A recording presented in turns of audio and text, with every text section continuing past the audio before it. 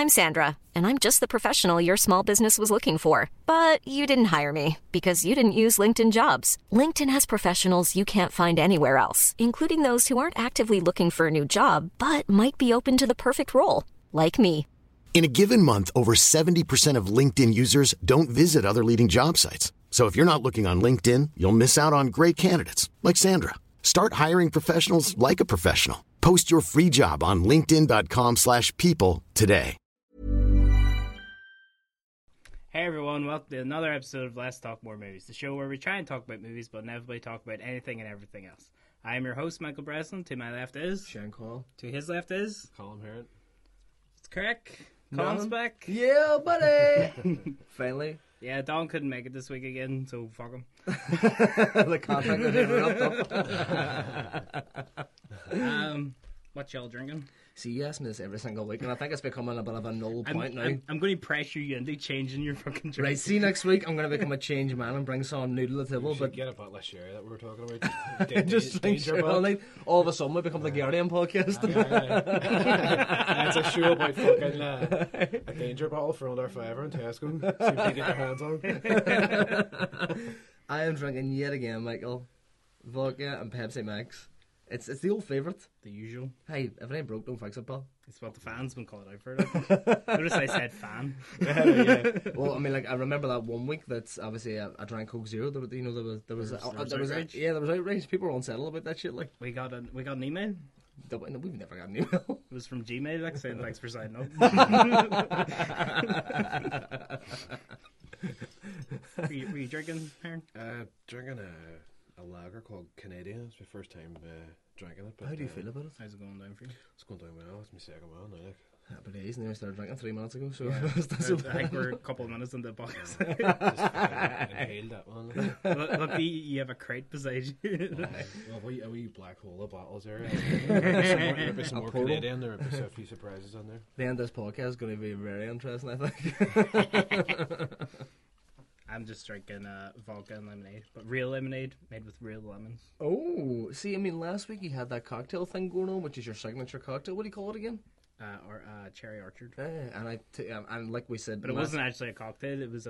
Yeah, it's just vodka with like lemonade, but it's a fruity lemonade. Aye, but no, the Cherry Orchard. Cherry Orchard, because it has apples and cherries in it. Sounds like a really middle class street there. No, but the actual cocktail has alcoholic apple sours and cherry sours in it, so it's more. Last week I wasn't drinking. You did though, just for a listener. You actually lived up to your promise. You did make me another one last week when I couldn't remember what it was, and it was excellent. I left here a very happy man. I didn't make you that last week. Oh, didn't you? Jesus Christ! It was cherry and apple Fanta. I was mixing vodka with. I said it tasted like it, but it didn't have the same alcohol content. Tasted all the same to me, pal. It does taste the same. It's the very same. Okay. What have you been watching this week? I like how we discussed before this, that even though we're doing a film podcast, that I think, watched one film this week, but it was a good one. I watched Margin Call. It's a 2011 drama by J.C. Chandor, I think I'm pronouncing that right. Recently had out A Most Violent Year, which I've also recently watched. It's a really good film. I've always heard all these great things about it, and the fact that the script is apparently really, really tight, and the performances obviously got stellar cast. You've got like Kevin Spacey, Stanley Tucci, who's obviously our podcast favourite, Zachary Quinto, Demi Moore. What I love about it is that it is a film where nothing actually really happens. It's a lot of, fucking suits, people in shirt and tie sitting about a table chatting about exactly. It could actually near enough be a chamber drama. It's these suits in this fucking like high rise New York building talking about the impending financial crisis based on kind of true events. Apparently this is what happened. A lot of fucking big firms, just before it actually came about, they could obviously foresee it, and it is literally just all these kind of high earning people talking about how much it's going to fuck up the world. And besides dialogue and people kind of looking really shifty and, shiting themselves, nothing really actually happens. But it's just the strength of the script is so good. And because I think we're living through the recession and we've kind of came through it, well, not fully came through it, but because we've lived through that and we know the ramifications of what they're talking about, I think that makes it way more powerful. I think if it was some kind of fictional event that was happening, then the film would have fallen flat in its face. It's very much a film in its time period. I do think that maybe in 20 or 30 years, if like younger people, like 19 or 20-year-olds, go to watch it, I don't think they'll really get the punch of it. I think they'll kind of see it as a bit flat because they're thinking, well, why was this so respected in its time? Well, hopefully in 20 or 30 years there'll be another recession. And we'll get it. Well, until they get another recession, just to get margin call the kudos it deserves. Yeah. There's another one about the recession. It was The Company Man. Did you ever see it? I haven't actually, but I've heard it's excellent. It's very, very good. Hey, it was Ben Affleck, Tommy Lee Jones, Kevin Costner, and just a few other actors. But it's around the same time they work for this big, massive company that I think Tommy Lee Jones set up with somebody else. But then when the recession comes, I think Chris Cooper's on it as well. Oh, he's so good. He's brilliant. We were chatting a few weeks ago about The Rock being franchise Viagra. I wouldn't quite say that Chris Cooper's got the same appeal as The Rock, but he's one of those, as we said, one of those actors like fucking. Who's Chris Cooper? Chris Cooper, he's from like American Beauty. He's in The Town. He's in what else? Chris Cooper in The Muppets movie, which is a bit of a strange one. He's Jason Bourne's fucking trainer. You're an $8 million malfunctioning machine soldier and all that there. Probably know what they say. He's an excellent, but he's one of those actors that, That's for probably me not the anyway. line. I'm shit at getting lines exactly. I've noticed that any time we try and do an impersonation of a line in a film, we always misquote the line and sound fucking nothing like the actor whatsoever. Like, I see. Before we started doing this podcast, I thought we were really good at impressions. yeah, We were probably I've just noticed. always really step trying. back. Yeah. I thought, fuck man, I need to go to school on that one. People used to come up, like, I wouldn't say come up to me, they don't introduce themselves and go, "Oh, I've heard you're good at doing the odd impression," but like a couple of my friends, maybe they were just trying to be nice and placate me, but a lot of my friends be like, Fuck off, "Oh, Owens." yeah, you're good at that impression, you're good at that impression." I find that I'm fucking awful. I think that the standard in Derry for impressions must be null. I mean, if I can achieve anything whatsoever. I used to do a half decent Bean, but I'm not going to put that in my CV. I'm not going to do it right here, right now. You watch anything, Hearn, this week? I watched Beautiful Girls. That's the name of the film. What do you call it? It was, I thought you were just addressing me and shit. I was just like, I thought you were talking about porno. just hanging out down there, set up an axe, just 2 sausage rolls. Up a tree behind a bush. Anywhere you can find them. It's a film. It was made, I think, in 1982, and it has Matt Dillon, Timothy Hutton, who else on it? Timothy Hutton, Noel Emmerich. He was Jim Carrey's best friend in the Truman Show. He's an excellent actor, really, really underrated. Aye, and Natalie Portman, I think, in her first or second role. I think it might have been just after Leon, or 2 roles after. Did you say 92? Aye. Well, Or Liam not, was 94, so maybe a wee bit later. Maybe But it's anyway, if 90 Natalie Portman, 96, maybe it's it's- mid-90s anyway, sure, it's yeah. irrelevant, but yeah. But I mean, it's a well-trodden path, the story. But I think the characters that they've written they're really good characters, really. What's it about? realistic.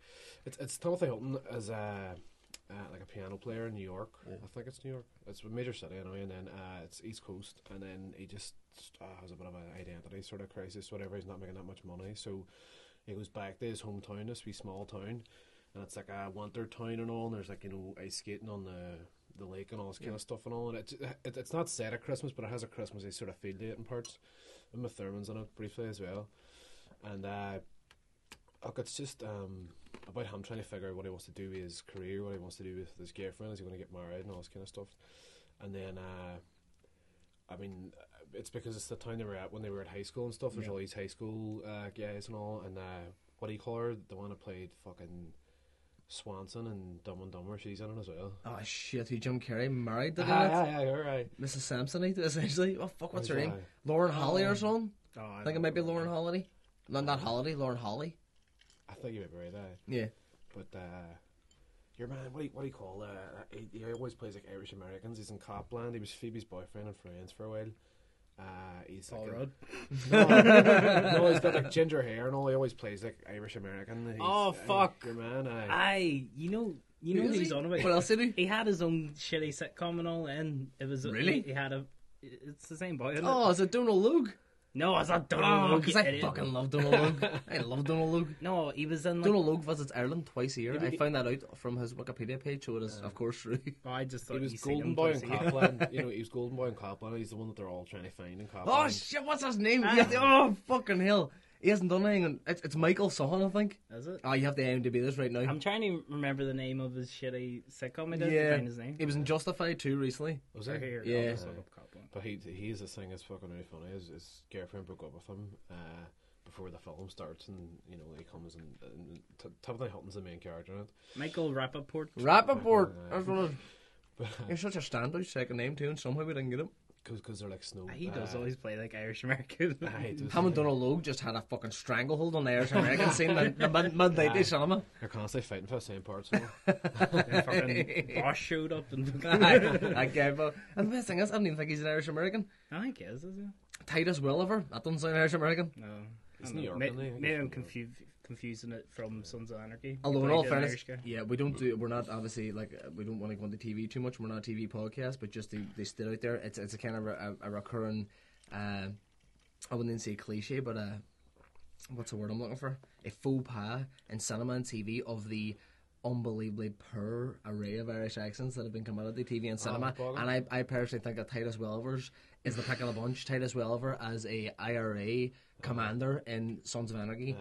It is fucking Sean Connery won a unreal. fucking Oscar for The Untouchables playing an Irish cop. He was Scottish, and I love the fact that Sean Connery didn't even attempt to put on an accent. Bloody fuck. But I mean, there's that thing. I don't it's think a- he can do an No, accent. he, perfectly. he can. can. Apparently, Harry Kane, as we say, Michael Caine and Sean Connery. Anytime they were handed scripts, even if they were supposed to be playing like foreigners or something like that, there in films, or people who weren't just kind of Scottish or British or whatever, they just used to say, "I don't do accents." So basically, the viewer has to kind of suspend their disbelief and just believe that I'm speaking in some sort of accent or I'm another nationality. Even when I watched Kingsman a couple of weeks ago, and Michael Caine wasn't doing his Michael Caine voice, and he was actually speaking in like the Queen's English, and he was chatting kind of posh. right, And that even took me back because I was like, "What the fuck?" Sure, fucking Highlanders. They're not supposed to be Spanish or something. Spanish, yeah, it's a fucking Spanish, that's right. But what was I going to say?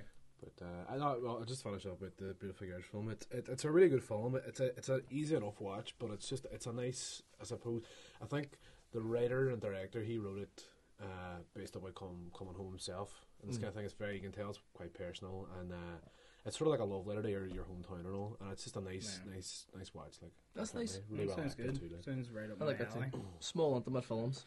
I watched a small intimate film this week, Mad Max Fury Road. I've heard it's like a love letter to Australia in general. Like that film. It's like a sequel to Australia, the film. A few years I back, isn't heard it? it was the old sleeper hit at Cannes, like sleeper and things. See, I'm really jealous because me and Heron have been talking about this for like the past 2 weeks, and we're really dying to see it, but we haven't got the chance yet. I would love you to see it, and then we can do a spoiler episode about it, Hey. which I've been talking about. I love for this. weeks. Keep my listeners on tenterhooks for our next episode. But yes, Possibly tell us spoilers. about it. I've heard personally, everybody's saying that it's exciting to hear this sort of critical response because you very rarely hear it about a film that everybody was sort of skeptical about and like why are they even making it. But it's seen as maybe being, I haven't seen it so I can't comment, possibly the best action film of the past 20 years. I've heard that it's complete and utter lunacy. It is completely not. What I liked about it is just it goes for it. Like, I mean, I was saying to Heron earlier, it's like there's about 5 minute bit at the beginning where they kind of instigate some sort of plot. Just starts And off, then- it's all, I'm Max. Basically, You see him getting on a motorbike, ain't it? he just fucking fucks off it. You'll never catch me, I'm off. I know Max is only in it for about 5 minutes. Then it's just all about Furiosa. I've heard this thing that there's a lot of I don't know why critics will come out and criticise why there's like a kind of feminist output in any sort of film, because obviously all the other criticisms usually labelled at cinema is that the fact that there's no good roles for women and women aren't represented properly. But I've heard a lot of saying that it is kind of like in a way like a feminist sort of film because Max himself isn't really in it that much. Well, no, Max is always there, but it's not Max's story. It's Furiosa's story. Like, Which is what a bizarre way to reboot a franchise, I suppose. well, no, because like I've never seen any of the other Mad Maxes. He's quiet and he's tied up for a good portion at the start, doesn't he?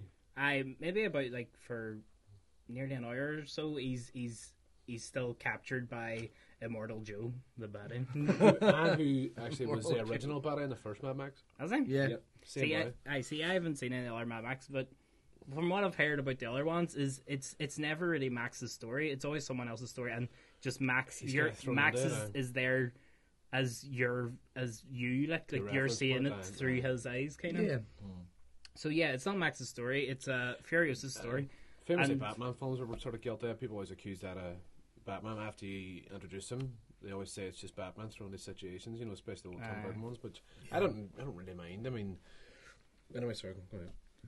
No, yeah, I mean, it's great, but what you were saying about the whole feminist thing, I could see people arguing either side of it, like it's a big feminist thing because it's mostly about Furiosa and her saving these women, and they're all strong women, and Furiosa's badass and kicks ass. And what do you call? They have a name for them because I've seen like there was an article just about the girls, and there's like 4 main ones, and there's a name for them in it. I think. Oh, I can't even mind. I think he just calls them his wives or something like that. The wives or something, or something like that. But their whole thing is like the first thing one of them says in the film is "We are not property," because obviously Immortal Joe has them locked up. That defines the fucking tone that they're trying to strike from the get go. So that whole aspect is it's a feminist film and power and women all there. But then from the other side, like. You really just brushed over feminism and power women and all that. No, I'm trying to make a point that you could see it from either way, because then there's other bits where it's Max saving the woman. You know what I mean? Yeah. And so it kind of not. I would say it's more empowering women than not. But there are certain bits that you could point out. Like, I don't really want to get into spoilers, but there's a bit where it's essentially Max is the reason that they kind of end up winning at the end. Yeah. So then you think it does fall into the sort of narrative cliches of like the damsel in distress. It really doesn't though. I'm really getting panicky to try and see it from the other side. Yeah. But no, but it's just an interesting way to look at it, because I'm not gonna lie to you, when obviously I heard about Mad Max coming out, then I heard it's complete lunacy and it's this fucking balls out of the bath crazy fucking action film that balls out of the bath. Balls out of the bath. But I mean, when I heard all this, you know, it is just kind of fucking chaos on screen for like 2 hours, or 2 and some hours. The last thing that I thought that I would have heard about it is like it's kind of like a musing on feminism, so I found that it made me want to see it even more then, you know what I mean? Because it had this fucking like apparent depth that I'd never even sort of considered or would have even thought that would have been tied into the narrative. Like, I can sum up Mad Max in a short sentence of it's Tom Hardy doing a weird accent in a car for an entire film. Does he have an Aussie accent in it? It's essentially Locked 2. No, he has a really weird accent, and it's like it's not particularly Australian. It's just really deep and kind of inaudible. I think it's like more grunts than anything. You know what I mean? Is a thing with the original Mad Maxes was it was very kind of it made a point of embracing Australia and Australian culture. Is that kind of for a modern audience, because it is a sort of Hollywood blockbuster? Is that sort of forgotten, or do they kind of focus on that? No, it's like the whole thing's just in a desert essentially. Yeah, so it was shot in Africa though. Yeah, well, fuck that. Which kind of flies in the face of everything that was about Mad Max, and it was kind of. Because, I mean, obviously when Mad Max released, not to go on there because I know we have to move on to the next topic, when Mad Max released, it was a huge thing because it was the first time an Australian cinema had ever really came under the fucking mainstream and was a blob, and obviously made a star of Mel Gibson, and it was this fucking kind of, it was a pop culture sort of phenomenon. Curious enough, he is, he's part Australian, and he loved most of his, up until that point, I think he's born in America, but he lived in Australia for like 15 years. Yeah. But his accent was an American accent. Who? Mel Gibson. I thought he was just full on Australian. No, see, this is a common misconception. Everybody thinks that Mel Gibson's Australian, like is this sort of fucking pub quiz trivia, but he's actually American, but I'm not quite sure about his background, but I think he was brought up in Australia for some time, hence why he got attached to Mad Max. But even for some, I don't know, whatever happened, I was flicking through YouTube or whatever, and I seen a thing, it was a Saturday Night Live thing, and he was on it, and he had an Australian accent. When he was on it must have been really early. Yeah. So I don't know. I used to think he might have been putting it on for Mad Max. They put the Australian accent on, but actually, it must have been really early in his career. He still had sort of half and half. He had an Australian accent and an American accent. And then he became an ultra religious psychopath. But anyway, on to the next topic. Can't wait till another good Mel Gibson film comes out. Though you can say what you want about the man, but the fucking no. I mean, but I think that's what's most disappointing. Is obviously not they go on the personal things about him and stuff like that, but. Everybody knows the stories and what's happened in the past few years, and it's just really, really disappointing because the man was just a king of charisma. He was one of the most exciting actors of his time, and it's just kind of sad that it petered out. Although he does have a very commendable director career, which seems to have kind of dried up too, but I think that he's now seen as kind of box office poison, be it director or actor. He's probably just keeping it quiet for a minute, and then he'll probably come back with something. He was actually... He was on Expendables 3. Yeah, but it's a glorified cameo, essentially, isn't it? No, I think He's the main bad, I think. That's I think. Oh, but I mean, like, Dan that's was a bad in the second one as well, so I don't know. I think for a while he kind of burnt all the bridges. But anyway, we won't go into that. Vardy Hulk Hogan's in talks for heard about that, Expendables 4. Oh yes, Is it baddie? just hitting leg drops on fucking Sylvester Stallone and Arnold Schwarzenegger and stuff like that. Hulkamania running wild. Need a song, He wants to take over the world with Hulkamania. He do something to make him just unrecognisable, though, like. Because it's just it's Hulk Hogan, you know, roll a camera, it's Hulk Hogan, you know. But certainly that's exactly what they're looking for. I mean, the Expendables wears his heart on his sleeve and kind of buzzes off the fact that it is so cheesy and it's a throwback to fucking like 80s over the top action films. So having Hulk Hogan in there, who was an icon of the 80s, who is now seen as the biggest joke, you know what I mean, because he's so dated. Next one's going to be back up there, proper rating as well. It's not going to be a fucking half-assed 12 PG-13 one. Yeah, he said, well, if you're going to do it right. News. Okay, news. Quick, do a news jingle. Dun, dun, dun, dun, dun. Oh, that's copyright. I should have had me prepare one, hey. I would have thought of something. You could have brought the keyboard on there, ring. I like surprising you. Let's talk money. Okay, Peter Sarsgaard has joined Magnificent Seven, and Jason Momoa has left. See, I like Jason Momoa, obviously, big Game of Thrones fan, and, you know, I was really interested in seeing him in that film, but, and I've said this for years, Peter Sarsgaard, I think, is one of the most underrated actors in Hollywood, and it's kind of made me upset because, not upset, I don't sit up and like... Stellan, Sonny's in True Blood, no, is that him? No, he's, a lot of people make that Skarsgård, a lot of people make that misconception. Sarsgaard. He's married to Maggie Gyllenhaal, but anyway, talking about his career. He's in Garden State. Yeah, the first film that I seen. Oh, fuck, he's class. He's unbelievable. He was in Jarhead and all too. Yeah, the first film I ever seen of Peter Sarsgaard was. He's a bad, isn't he? He always sort of plays villainous types. Yeah, he's going to be cast a bad. I think that's what he's been cast as in Magnificent Seven. First film I seen of his was Boys Don't Cry, which was Hilary Swank's first Oscar. Who did he play in Boys Don't Cry? Boys Don't Cry. He was the villain basically who fucking rapes Hilary Swank's character and exposes her for being a man. Yeah. And I think I watched Boys Don't Cry at a very young. Yeah? Being a woman. Fuck yeah. Slip of the tongue. But I remember, like, I was pretty young when I was watching that film. It wasn't Boys Should have. Nobody think it's all over. Boys don't cry. They do now. But I remember watching him in that film, and I think because I watched him when I was kind of young, maybe I was about like 14, 15 or something. It was the first time I'd seen this really kind of fucking intense scene, and obviously, like, rip nothing going. It's never nice to watch, and it's always going to be a sickening sort of scene.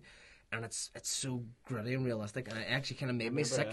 And he plays it so convincingly that you're that disgusted by him. And obviously, he fucking despised the man at the time. But then, I didn't know that was him, but that scene's always been scary. Yeah, I think it's in a cure in some sort of fucking desolate place. Yeah. But going back to then, obviously we have more informed opinion of just actually looking at it from an artistic level and looking at him as an actor and his performance.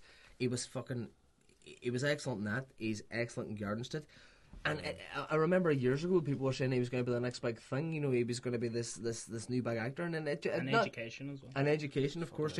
But it seems like not that the roles dried up, but he just started to be a wee bit more choosy, and he didn't get that one role. You know, that one role they all talk about. Well, I'm not sure. Like, Jesus Christ, I'm no guru. I'm probably the least person interested in the whole world in this Magnificent Seven remake, but if Antoine Fuqua is doing it, you know, that makes me interested. Yeah, it's a hell of a cast as well. That's a crazy. It's an unreal cast, but you know, like we said last week, Trinity Reunion. Yeah, exactly. And if it's your man, and I think for some reason like I read something this week, and he might be cast as a baddie. You know, they might let him do something fucking mad bit. Like. Hopefully he. We were saying there now, Peter Sarsgaard is due a massive role. He was kind of given a big-ish role as the villain in the Green Lantern. Do you remember the Green Lantern and how bad that was? And I can't remember what happens, but he turns into a supervillain, but his head swells up really big, and he essentially just looks like a human ball bag. So hopefully that is not his one big shot at being a superstar. Was he in Hitman? No. I don't know. I've never seen Hitman, oddly enough. I think I flicked over his one eye last week. I couldn't reach the control just. I just like pause for a second and address the listener. If you don't like this noise, just let us know. Yeah, please let us know, because essentially what it is we're all sitting like having a couple of drinks trying to loosen ourselves up. It's just ice in our glass, but we've listened back to it a couple of times and we've realised, and I'm addressing you directly, listener, it does come off as a bit irritating. So if you don't like it, get back this, and we'll not stop drinking, but we'll just not have ice in our drinks. But we are in a hot box, so Yeah, we need to kind of cool need down. it. Okay, next. Kerry Fukunaga has left the It remake Yes, I know. over budget disputes. Yeah, I seen this last night, and It's all the very upsetting. It is very Who's Kerry upsetting. Fukunaga? Kerry Fukunaga is who done the whole first series True Detective. Fuck, I'm not sure if it was the week that you were here, but we talked about the remake of it a few weeks back. It was last week. It was last week, and I stressed how much that like it was the Oh, first. was it last week? I think it might have been maybe even 3 weeks ago, but I stressed. It was definitely 3 weeks ago. I think. But I stressed how much that it was the first film ever to truly fucking horrify me, and I've always thought it's kind of been ripe for a remake in the modern day because you can get away, I think, with so much more now, and you can put a bit of a modern twist because it hasn't really aged that well. And then when I heard about Kerry Fukunaga, and especially after I seen True Detective and how much of an accomplished director he is, doing a whole HBO series on his own and making it look fucking unbelievable, I was actually kind of excited. And I like the left field casting of Will Poulter as Pennywise. Yeah. And then to hear that he's pulled out now, not that it takes me, it takes the appeal of the film for me, but it does kind of, it lessens it. Well, you need to see who they get, but it's upsetting that he's left because I was excited about to see what he would do. I think the main appeal to me was seeing his first proper feature, especially in the horror genre, because obviously the first series of True Detective has this underlying thing of the kind of realist horror. So I kind of want this, I kind of want to see him sink his teeth on the proper horror, especially with a character who is as naturally fucking terrifying as Pennywise. Oh shit! I meant to get these up, but I haven't. So, Mickey. the first images of Ridley Scott's The Martian. Have you seen them? No, I haven't actually. Do you have them there? Looks like they photoshopped Matt Damon in the same suit from Interstellar. Yeah, orange on it. Good I know because I seen it and I just thought, oh fuck, Matt Damon's going to try and kill Matthew McConaughey again. That's the point of that film where I realised I was kind of going, I don't really care. I know. I just thought that whole bit of Interstellar it came out of nowhere and it was just bullshit. Because you're all, it's Matt Damon. I know, it's like, oh fuck, Matt Damon's in it. And it's like, no, but his whole kind of reasoning for wanting to like kill them all, it just didn't make sense. You know what I mean? He's like, oh, he lied about all his results, so he has to kill them. Because no, I think the motive was that they knew it was going to be either one of two, what he called places to go. Yeah. And he thought if he doctored his results, because he knew if he didn't doctor him, he was going to die. He doctored them so they would come and pick him up. No, so he could steal their ship and all, because they probably knew. Aye, but they were there then. He can just tell them, "Oh, I lied. Go and take me home." You know what I mean? He didn't need to kill them. Like. But yeah, that's. I suppose that I went from fucking 0 to 10 in about 2 seconds. Aye, that's what it made no sense. Right, what did you think? What? Matt Damon and Interstellar. That whole scene, that whole moment, or that whole thing. The whole scene in Interstellar. No, my point of view was that he didn't need to try and kill him. He could have just said, "Oh, go and get yourself done." Yes, yeah, I felt that as well. Like, it came out of nowhere. It seemed like they were trying to generate drama out of nothing. Yeah, exactly. It just was stupid. But badly judged it. But then we all know that Mickey's opinions on Interstellar. He doesn't think it's that great a film, even though me and Don argued. Yeah. There you go, it's equal now to each. Oh no, I'm actually outnumbered now. Don's not here. Yeah. Fuck it, I can't find these photos.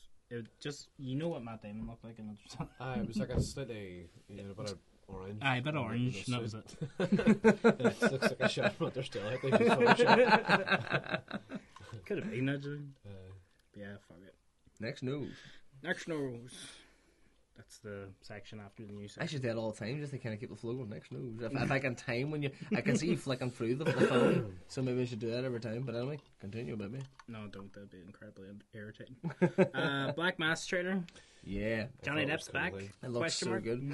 Yeah. Yeah, because Johnny Depp's back. Yeah, that's been said a couple of times over the past few years, and I think people have kind of shot themselves in the foot. In fairness, with the strength of this director, I think is yeah, good. It looks pretty good. I've said about Johnny Depp for years. I think that he is maybe one of the top 3 most gifted actors of his generation. He was always excellent, always picking diverse roles. Then I think maybe the past 6-7 years with the whole Tim Burton connection, he's just he's got a bit lazy. I think he's went out of his way to pick roles that are kind of in your face quirky, like they're kind of so far over the top that he can't really be judged as a proper actor because it's very easy to go, and that's very easy, but they're almost like fairy tale or comic book characters. When Johnny Depp has had so many cracking roles, playing it straight and playing it, dramatic. And I personally think that he hasn't done a proper dramatic role since Donnie Brasco, and that was '97. Well, That's nearly Public Enemies and Rum Dairy. Like. Yeah, actually, well, see, even Rum Dairy, he's basically a bastardization of Hunter S. Thompson. Public Enemies, when he's playing Dillinger, that's fair enough. I thought that Public Enemies was a massive. It's one of my biggest disappointments because I was Michael Mann, huge Michael Mann fan, really looking forward to that. And I think that he kind of in Public Enemies, Michael Mann kind of assumed that the viewer knew way more about Dillinger and way more about that time period and what they did, and he left it. I think he left it too vague. A lot of people who came out of that film, I was kind of interested in the Great Depression and stuff. So it's good for a rewatch, though. No, I would say so. I mean, like stylistically and for technique, Michael Mann is always going to be great for a watch. I knew about the Spud thing from QI. Yeah, yeah. Because they don't is even. Spud or explain. is it wood? I thought Spud is the gun they used to get out of prison. I thought some it people was say Spud. it was wood. Some people say it was soap. Some say it was Spud. Nobody actually knows. It's an urban legend, basically. But Woody Allen did it with soap, but then when he went outside, it foamed up because it was raining. It's in one of his films. Like anything. whole thing, go wash his hands of crime. But yeah, Johnny Depp. It's great. It sounds like a really basic thing, but it's just nice to see him take on a straight dramatic role. But with Whitey Bulger, who is such a fucking intriguing character, obviously the trailer goes to great lengths to stress the fact that he was probably the most wanted man in the FBI in American history. It is a role for him to properly sink his teeth into, and from the trailer, it seems like he's doing it and not just kind of phoning in this over the top sort of camp, almost kind of. I've heard this a lot aimed at Johnny Depp, like pantomime performance, which he's been kind of doing for a good few years. Like he had Under the Woods, and like Pirates of the Caribbean was good in the first one, and then it just got so old so quick because the main mistake with Pirates of the Caribbean is that they didn't realise the success of the first one was based on the fact that Captain Jack Sparrow was a kind of background character and the main focus was them, and he was more effective, but then they made him the main focus, and he got very old very quick, you know what I mean? It was because it was him and Jeffrey Rush were probably the only two good things in the first one. They literally came in to carry on that film on their shoulders because Orlando I enjoyed Bloom, the first. But I see, I think the first one's excellent, and then the other three, and they're making a fifth, aren't they? They're making another, but Orlando Bloom definitely couldn't have carried that. The character he's playing was weak and fucking whatever. I mean, it was Johnny Depp that fucking stole that film. And even at that, I mean, I don't think Orlando Bloom gets a lot of stick, and he gets a lot of sort of grief about not being the most accomplished actors. I do think he's a half decent actor, but I mean, liked him in Kingdom of Heaven actually. Yeah, even the an director's cut, not that fucking shit one. they rolled out. Even an unbelievable. That's what everybody says about Kingdom of Heaven. Yeah, I know. It's like, watch the director's cut. What is old Ridley Scott in director's cuts? It's like fucking Blade Runner as well. It's cut this fault because the Kingdom of Heaven, right? It was meant to be this whole fucking chronicle of the basis of modern day religion, and it was a historical fucking drama, quite accurate in parts in this gang too. And then because of the success of Troy, even though Troy was alright, they wanted it down to about fucking, I think it was like 2 hours maybe, or maybe a wee just over, like, or something like that there. And so they cut, I think his original cut's like 3 hours and 20 minutes or something. I was just about to say it. I think it is around 3.5 hour mark. Yeah. They cut out all these fucking stupid things and in the director's cut, in the first scene that Liam Neeson's his dad. Whereas in the other one, they just leave it out. So it's just a mystery if he's his dad or not, for no apparent reason. Throughout the whole film. Throw a bit of mystery in there. It's fine. But like, balls. There's no narrative purpose there whatsoever. Absolute bollocks. I'm sure the people in the audience weren't sitting thinking, "Gee, Liam Neeson has no, but to the point that the film, I went to a mystery film about it was so who Orlando Bloom's dad. It was so fucking hard to follow the first one because it was just these like dramatic jumps that I just went, he doesn't have a fucking clue what he's doing. That's what I literally thought. And then I just heard about this director's cut and watched it. The director's cut is actually a really good film. Yeah. If you just want like a long sit down Saturday at about 7:30 or 8, just, it's a big once upon a time in America watch, just sit down and watch it. It's brilliant. They sign off just before we go on the next point on Johnny Depp, which we originally started out on. I think that it possibly could be the rebirth of Johnny Depp, and hopefully he starts or taking his on last part. Yeah. Because he was talking about retiring there recently. I Well, hope he's doing Pirates of the Caribbean 5 now, so then all Ron M's going. I hope basically that I hope that Liz is rebirth. He kind of comes out of the rut. I'm sure the Johnny Depp doesn't care because he's made fucking hundreds of millions off the Lone Ranger and all these franchises over the past year. The Tim Burton, not the Lone Ranger. Sorry, that's how I say, not the Lone Ranger. The Tim Burton films. picked the worst film. I know, the worst film. I think it's the one because it was most fucking maligned. You know what I mean? Per Army Hammer, that could have been his big fucking saving grace. I haven't actually seen it. I've heard it's alright though. Yeah, I think it's just standard. Oh, you seen it with your dad? And as well, we were talking about that. Obviously, the Hans Zimmer script just threw him like. He was just seething. But yeah, one more thing just about Johnny Depp is that hopefully it is his rebirth. Hopefully he can kind of come back in and start doing straight roles because I think he has so much to offer. I'm going to back up a wee bit as well. One thing I was going to say, just 1 minute, is that from the trailer though, the way the trailer presents it, I don't think it's presented as a fully serious drama, and I think it's kind of quirky and stuff like that. I'm not really liking that tone. I think that Whitey Bulger was such a sadistic, bad piece of shit that it should be. I've seen trailer 1 too, but I think it should be a straight drama, and it shouldn't be kind of presenting Whitey Bulger as this kind of like Robin Hood of fucking, you know what I mean, like this neighborhood. They're doing that. No. But I mean, like, there's these jokes like, "Oh, you're back from Alcatraz," and they kind of glorify Whitey Bulger. Like, there's that shot in the trailer where he's walking through the car park with a shotgun. But that's honestly, I think that's just trailer. Just I hope so. See, yeah, exactly. I hope that obviously there's that thing on TV shows. Trailers always lie, so they're trying to accentuate the kind of more action-based sequences of the film. I hope that is the case. If you've seen Crazy Heart, or if you've seen, I love Crazy Heart. Out of the Furnace, we were chatting about it earlier, but Out of the Furnace is a very quiet film set in North America, and the cast unreal. It has Christian Bale, Casey Affleck, Woody Harrelson, Willem Dafoe, Forrest Whitaker, to name a few. But it's just the one thing structurally I think is brilliant about it. It's very quiet, and it doesn't send. There's a lot of fucking serious violence in it. And there's a lot of tragedy in that film, but it doesn't be sentimental with it at all. It doesn't overplay it. It just moves right on, and so that it just gives you this real thing of fuck me, this is this boy's life. And you really feel it you're there with him, and he's just sitting there, and it just moves in that way. And hopefully, if that's the way he's going with the Whitey Bulger one, I think that's going to be cool. Like. Last point, I watched Crazy Heart at 3 a.m. on Christmas morning, wailing a bag of Doritos on the main, eating cheese on crackers. Best Christmas ever. Continue. Okay, Point Break remake trailer. Yeah. What do we think? I actually enjoyed it. Yeah, I'm undecided. It's one of those ones that I think Point Break just kind of. They should have called it something else. Yeah, I know. It could have been just a standalone film. This is my problem with it. Is that, you know, Point Break. The only thing there is the two names and the fact that it's similar. You know, he's a cop going after him. But like you could say that about the first Fast and Furious I was film. going to say that. It's essentially a Point Break remake, but with cars. Right. But the way it actually looks and all in the trailer, it's a lot different. And I actually kind of like the look of it. But then the things that I found wrong with is the fact that it's a Point Break remake, and they have Utah and Brody, and those actors are not Utah and Brody. Yeah, exactly. Especially Brody, because he's supposed to be really charismatic, and you're supposed to just want to engage with him straight away, and you want to. Well, I mean, you can't get that from a trailer, like really. I mean, your man. Even when he came up, I just didn't like him. I disagree. I think.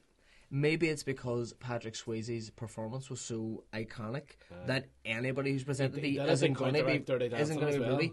I think maybe they've went the other way, which is maybe a bit of a misstep, and maybe trying to present them a wee bit differently. But even watching that trailer, I was like, not even trying to compare him to Patrick Swayze in my mind, but I just thought he doesn't have that energy. Like you said, it's hard to tell from a trailer. It's only like 2.5 minutes. See, Bodhi's explained in one shot, like the first time you see him, and it's just a fucking glory moment. It's when Keanu Reeves is walking down the beach or whatever, and then I forget the girl's name. She's in Free Willy and stuff, you know, and she's the girl in it. Yeah. And she says, "It's over there. It's Bodhi or whatever," and it's this sort of slightly slow motion shot with him on the surfboard, and he sort of jumps off a wave, and it's thought, what? This boy's going to be a badass. Do you know what I mean? And there's that there, and it just that shot, and it does it, but then it's throughout the whole thing because he constantly explains his philosophy. Yeah. You know, at the campfire when he says not try to do something you love and all. And this kind of thing, and it's just he's you just shot an FBI agent. He's I know, in the wild. You know, he just sees me things, he does not give a fuck. Like, but he should. Even just looking at him, though, you should want to engage with him. He should have this certain magnetism of him that you want to kind of be. Your man's a massive Point Break fan. The boy's playing Bodhi, by the way.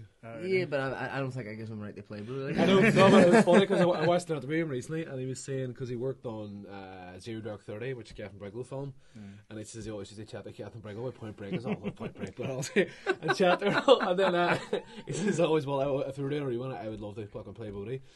And then he said he got a phone call. They asked to play Bodhi, and he rang Catherine Briggle and he said it would be okay. Oh, can you picture that as well? Like this fucking like Zero Dark 30 set, this deep dark scene about like the fucking like the killing of Osama bin Laden, and about like kind of modern history and stuff like that. There, everybody's really focused, and he's in the scene.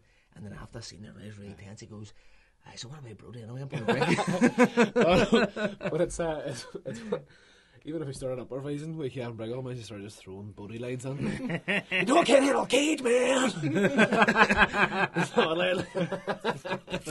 Another thing going back to the trailer was, like, I actually do think it looked alright. It looks like a Fast and Furious trailer. Yeah, but the odd thing about it though is that they seem to make extreme sports into like a superpower. Yeah, it's like because the Utah says like, they do what I can do. Extreme sports or something like that. I was like, he was saying right. Like a lot of people could do it. Like you know, what I mean? Fucking like they're outsmarting the fucking FBI or whatever because they do use extreme sports. You find out at the end of the film, Tony Hawk's a supervillain. No, I think it's. I mean, it's just the way it was presented. But that's the thing. Even though in the first one, Angelo Pappas has like Gary Busey's character. The reason he figured out that they were surfers. I love that you can tell that Heron's watched Point Break about fucking 50 right. times. He's got every character's name, everything down. Yeah. And he was just he's sitting there with Johnny Utah and all, and he's just all the ex-presidents are surfers. And then he pulls out this wee tub called Sex Wax. And then he starts explaining to him about the tan lines and about hair and all this kind of stuff and all, and it's just this fucking brilliant. See even that line alone. Picture being any actor of any sort of repute whatsoever and being handed a script and seeing that one of your lines was the ex-presidents are surfers. Like, only Gary Busey. That's a thing, because I quoted Gary Busey the last time speaking to the microphone, Squid Brain. That's right. He's constantly going back to fucking Point Break. It's a recurrent thing. That's another problem with the trailer. Or Point Break remake in general. It doesn't have Gary Busey. No Busey. Oh no, the characters there. Guess who's playing the Gary Busey character? Hey, Ray Winston. See, you know what? I don't know. I love Ray Winston. He's a more Squid Brain. See, I mean, like, I love Ray Winston. He's easy fucking him with American accents. It doesn't work. There's a part of the trailer where it's voiced over by Ray Winston to an American accent. So it's fucking bogging. Hey, we'll put it this way. Brendan Gleeson as well. Yeah, like we were talking earlier on. Like we're Safe House bogging. Yeah, it's so bad. It's the only Safe House, which I thought was a film, is the only film I've ever seen him attempt an American accent, and it just threw me because I'm just expecting them to be big mad Brenton fucking down the bar. There's all saying on it's Brendan. It's Brendan Gleeson, fuck up. But like we were saying earlier on, is that actors who are so renowned for their voices, and it's kind of almost a part of their character in any film that they play. Like we were saying earlier on, we were saying Michael Caine and we were saying Sean Connery. I think Ray Winston, because it's become such a massive part. The story around themselves. Yeah, exactly. But because it's become such a massive part of him, just stop doing accents, because I remember that part of that accent is fucking bogging. It's so fucking bad, and actually, that's really it takes you out of the fucking character. You know what I mean? It's just it's poor. But the only thing I was going to say about Point Break was that I was kind of surprised at the fact that the two actors that they chose, Point Break, really renowned franchise. The two actors for the lead they've chose are kind of unknown. And I thought that was a big thing. I think I like the kind of choice actors they choose. Obviously, in the original, Johnny Utah, he's reserved, but he really wants to take down the fucking ex-presidents. In this film, I'm not going to lie, I haven't a fucking clue who Johnny Utah is. I don't have a clue who the fucking actor is who's playing him in this film. I've never seen him in anything before. So I think in a way, that is actually maybe a good choice that they made, because there's no expectancy. I think because those characters are so iconic, attaching that character to a big actor who you've got all this stuff in your head about already would be wrong, because you're attaching this. Doing it as a clean slate and making the role kind of new again to this actor who you're not quite sure about. Maybe then they can reinterpret it. It feels fresh, right? It feels like, there was a couple of times. I already watched it a few times just because there was a couple of action bits that I would just wanted to see. Just because at the minute I think it's very hard to find somebody that does action well, like practical effects. And like one of the last ones I thought was brilliant was Jack Reacher, Christopher McQuarrie. Like the way he does action's fucking brilliant. See Mad Max. Well, no, yeah, but I'm saying like real action in the real world and that kind of stuff, just to see how they do it. And this here looks like there's a lot of it, and there's a couple of shots in it that just felt really 90s. Some of it, like there's parts of it feel like Ronin nearly. I think me and you were And talking like the about... Saint, because the colour tone looks like the Saint a wee bit in parts too. I was I in think love me with and the you- colour tone. Everything was just blue. blue and green. Kind I of. think me and you were talking... I think it's the original Point Break is like the kind of sun-caked, kind of hyper-realistic beaches of fucking California and stuff. I liked that it was... I even said to you last night when we first watched the trailer, I liked the fact that it was a bit more stripped down. I also liked the fact that, like the original Point Break, it wasn't CGI, it was just natural, actual effects, and it gave it this real sort of feeling that... And we've said it every fucking week, but when you're watching CGI, it could be the best CGI in the world, but you're always aware that it is an effect. Your man playing Bodhi says the one thing that they're taking from the Point Break is he says it's this free spirit thing, and it's they're sort of becoming more like Robin Hood sort of characters. I mean, they still have their money and all that there to do this, but they're sort of like anarchists, but they're making it on a global level, and that's what the main difference is, and that's where the film differs a lot from the first one. Can we all go downstairs after this and watch Point Break? Because I've watched it in about 4 years. Yeah, baby. Yeah, baby. There's been stacks of Suicide Squad set leaks. Which just shows they have the worst security in the world. It seems like they don't even care anymore. Yeah, That's part of the machine. No, they're like they know it. Yeah, That's just I stronger mean, than like, I see. obviously- I don't even think Batman's going to be on it. I think this is just all publicity. Yeah, I mean, I think it's very easy to be cynical in the modern age because obviously these... Obviously, sorry, we should explain. The Batmobile and Batman has been seen chasing the Joker down the street. Yeah. During shooting of Suicide Squad. And oddly enough, a source close to us, when I say a source close to us, it's a friend who lives in Canada, in Call Toronto. it a source, it sounds more professional. Yeah, it does sound more hence why I used source originally, but a source, aka friend, who lives in Toronto, that's close to us, literally works on the street that they're currently shooting Suicide Squad, and he has been posting videos of the Batmobile going up a street, so... Obviously, if he's posting, and we obviously trust him because he's our friend, unless he's fucking, you know what I mean, on the payroll, we're not quite sure. Then Batman is obviously going to make some sort of appearance. He's also our source has taken photos of like Jared Leto on the set. From the photos I've seen that he's taken, Jared Leto seems like they're going back to the really comic booky look. I remember weeks ago they'll be chatting about I didn't like the look they were going for. I like the fact that they were taking a different angle because obviously after Heath Ledger you had the gritty thing and they had to go a completely different way, which is fucking totally acceptable. I'm down with that. But he does have the tattoos though. yeah, he does have the tattoos. I know which we fucking done to He's death driving a few weeks back. Lamborghini as well, isn't he? A big purple Lamborghini and it has the license plate. See, I mean, That looks bogging. we discussed this at length a few weeks back, but I think that I know that obviously Heath Ledger is so iconic as a Joker, and it's crazy that he's so iconic as a Joker now that people have actually nearly forgot about Jack Nicholson as a Joker, who was fucking unbelievably good. But it's sort of weird that they're now trying to go in such a different way with the Joker that I think that they're actually trying to outdo themselves. It's like, right, we can't go dark and gritty, we'll go kind of over the top comic booky.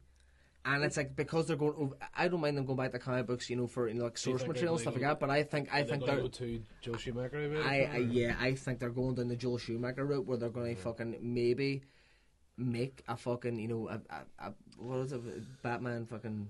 What's the George Clooney Batman again?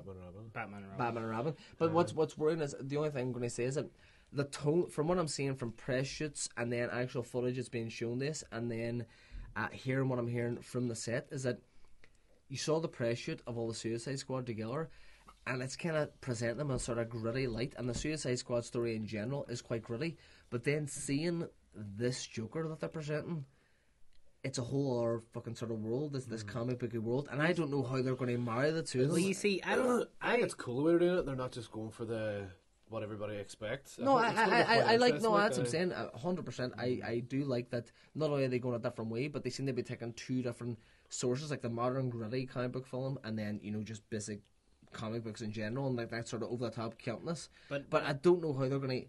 Maybe they will make an absolute masterpiece and mix them together. Is Leto and Batman and Superman film? No. Definitely not. No. Well, they haven't said anything about it anyway. But To our knowledge, anyway, so far. I don't think the Joker's actually going to be in the Suicide Squad that much. I think it's going to be this one sequence, maybe, of like Batman capturing him and putting him in the where the Suicide Squad are, because obviously they're all in January. first. Batman's versus Superman's out Superman. first. Yeah. I think, personally, from what I've been hearing about Jared Leto's appearance and about even Ben Affleck's appearance, I think it's rather going to... I don't think it'll be the end of the film, because that would then sort of nullify the whole impact of the Suicide Squad story. I think... And I this... think it'll be a start. Yeah, no, obviously, don't hold me to this or nothing like that. But personally, I think that it might be a stinger. I think it might be a stinger. Oh, really? Yeah, I think that's Batman with the Joker possibly chasing him, because obviously we've seen the footage of the Batmobile and him on the set around the Batmobile. I think it might be Batman a stinger. was on the Joker's car as well. Yeah, I think it might be a stinger for the next film in the franchise. That's interesting. But- well, the next film after that, what is it? It's Justice League. It's Yeah. going to be. Because let's face it, Ben Affleck hasn't been announced that he's necessarily in it. Well, no, not he's been announced as sitting no, on set. he's there, but it's not been announced as he's not one of the headlining cast in it at all. No. The reason I think it's a stinger, personally, is that Batman, maybe, obviously people argue until the day's done that Superman's a bigger character. For me personally, Batman's the biggest comic book character in the world. The Joker is the biggest comic book villain in the world. You couldn't put the Batman and the Joker in a film for like 2 or 3 minutes as a cameo and then take him away from it completely. Yeah, exactly. Especially if you're trying to introduce all these new characters of the Suicide Squad. I think it would completely divert people's attention, and people will want to focus on them, especially because it's the new actors and their roles being sort of introduced in a way. Well, Jared Leto anyway. Yeah. So I do think that it will be a stinger. I think it's, if not a stinger, then something around the end of the film as a tie-on. They can obviously wet people's lips for the next one. That's interesting. You know what I mean? Okay, we'll move on. Fox are trying to reboot the League of Extraordinary Gentlemen. Oh, fuck, I actually. The film that killed Sean Connery's career. I think that film is one of the only films where my dad turned around to me, because my dad watched most things. There was a good enough action, and he liked Sean Connery. It's one of the only films he turned around and goes, "That's one of the biggest pieces of shit I've ever seen." I love it as well. There's this recurring theme now of like Heron's dad's opinions on films. Yeah. Like we were talking about Sorcerer a couple of weeks ago when it came to that bridge scene, and you and your dad were sat on the edge of your seat, and you and your dad looked at each other, and your dad went, "Some film here." But well, what do you think of a reboot of it? Obviously, the first one was terrible. I think that they've a lot they pull on now from the Avengers, and by the time it comes around, they'll have a lot to learn from the Suicide Squad, and even X-Men. They've a lot to learn from that kind of thing. I think there's a name of a director that they use when somebody feels like they haven't got to make the thing that they wanted to Alan make. Smutty. Is it? Alan Smutty, because he put his name on that. Whoever the fuck was originally directing, I don't even know. Also, it's awful they say, but because your mind just says he had no control anyway. But can I go so kind of? No. Continue on your point. I was just going to say that the director of American History X also put his directorial credit as Alan Smutty. Did he? Because even though most people's eyes American History X is, and I think that's the most standout one, because usually films that have been Alan Smitted. No, but that was Edward Norton's one, because it was when you get an Edward Norton film, which usually his production team comes precisely. in. Usually films that have been America or Incredible Hulk. Usually films that have been Alan Smitted are like pretty poor films. They don't have great production value. They're pretty shitty. Obviously, American History X is one of the fucking standout films of the 90s, probably one of the best films of the past 20 years. So I think that's the one that sticks out like a sore thumb in the fact that was an Alan Smitty. But like you were saying, I'm not quite sure with the production. I'm not going to fucking point any fingers, but from what I've heard, it's that it is because, back in those days, and he's came out in the middle himself that, Edward Norton, who's probably my top 3 favourite actors, is pretty difficult, or was pretty difficult to work with, and maybe I know that he kind of had a reputation for rewriting scripts, even though he had the right to do so. Did they say something about that? Yeah, I think he kind of came out.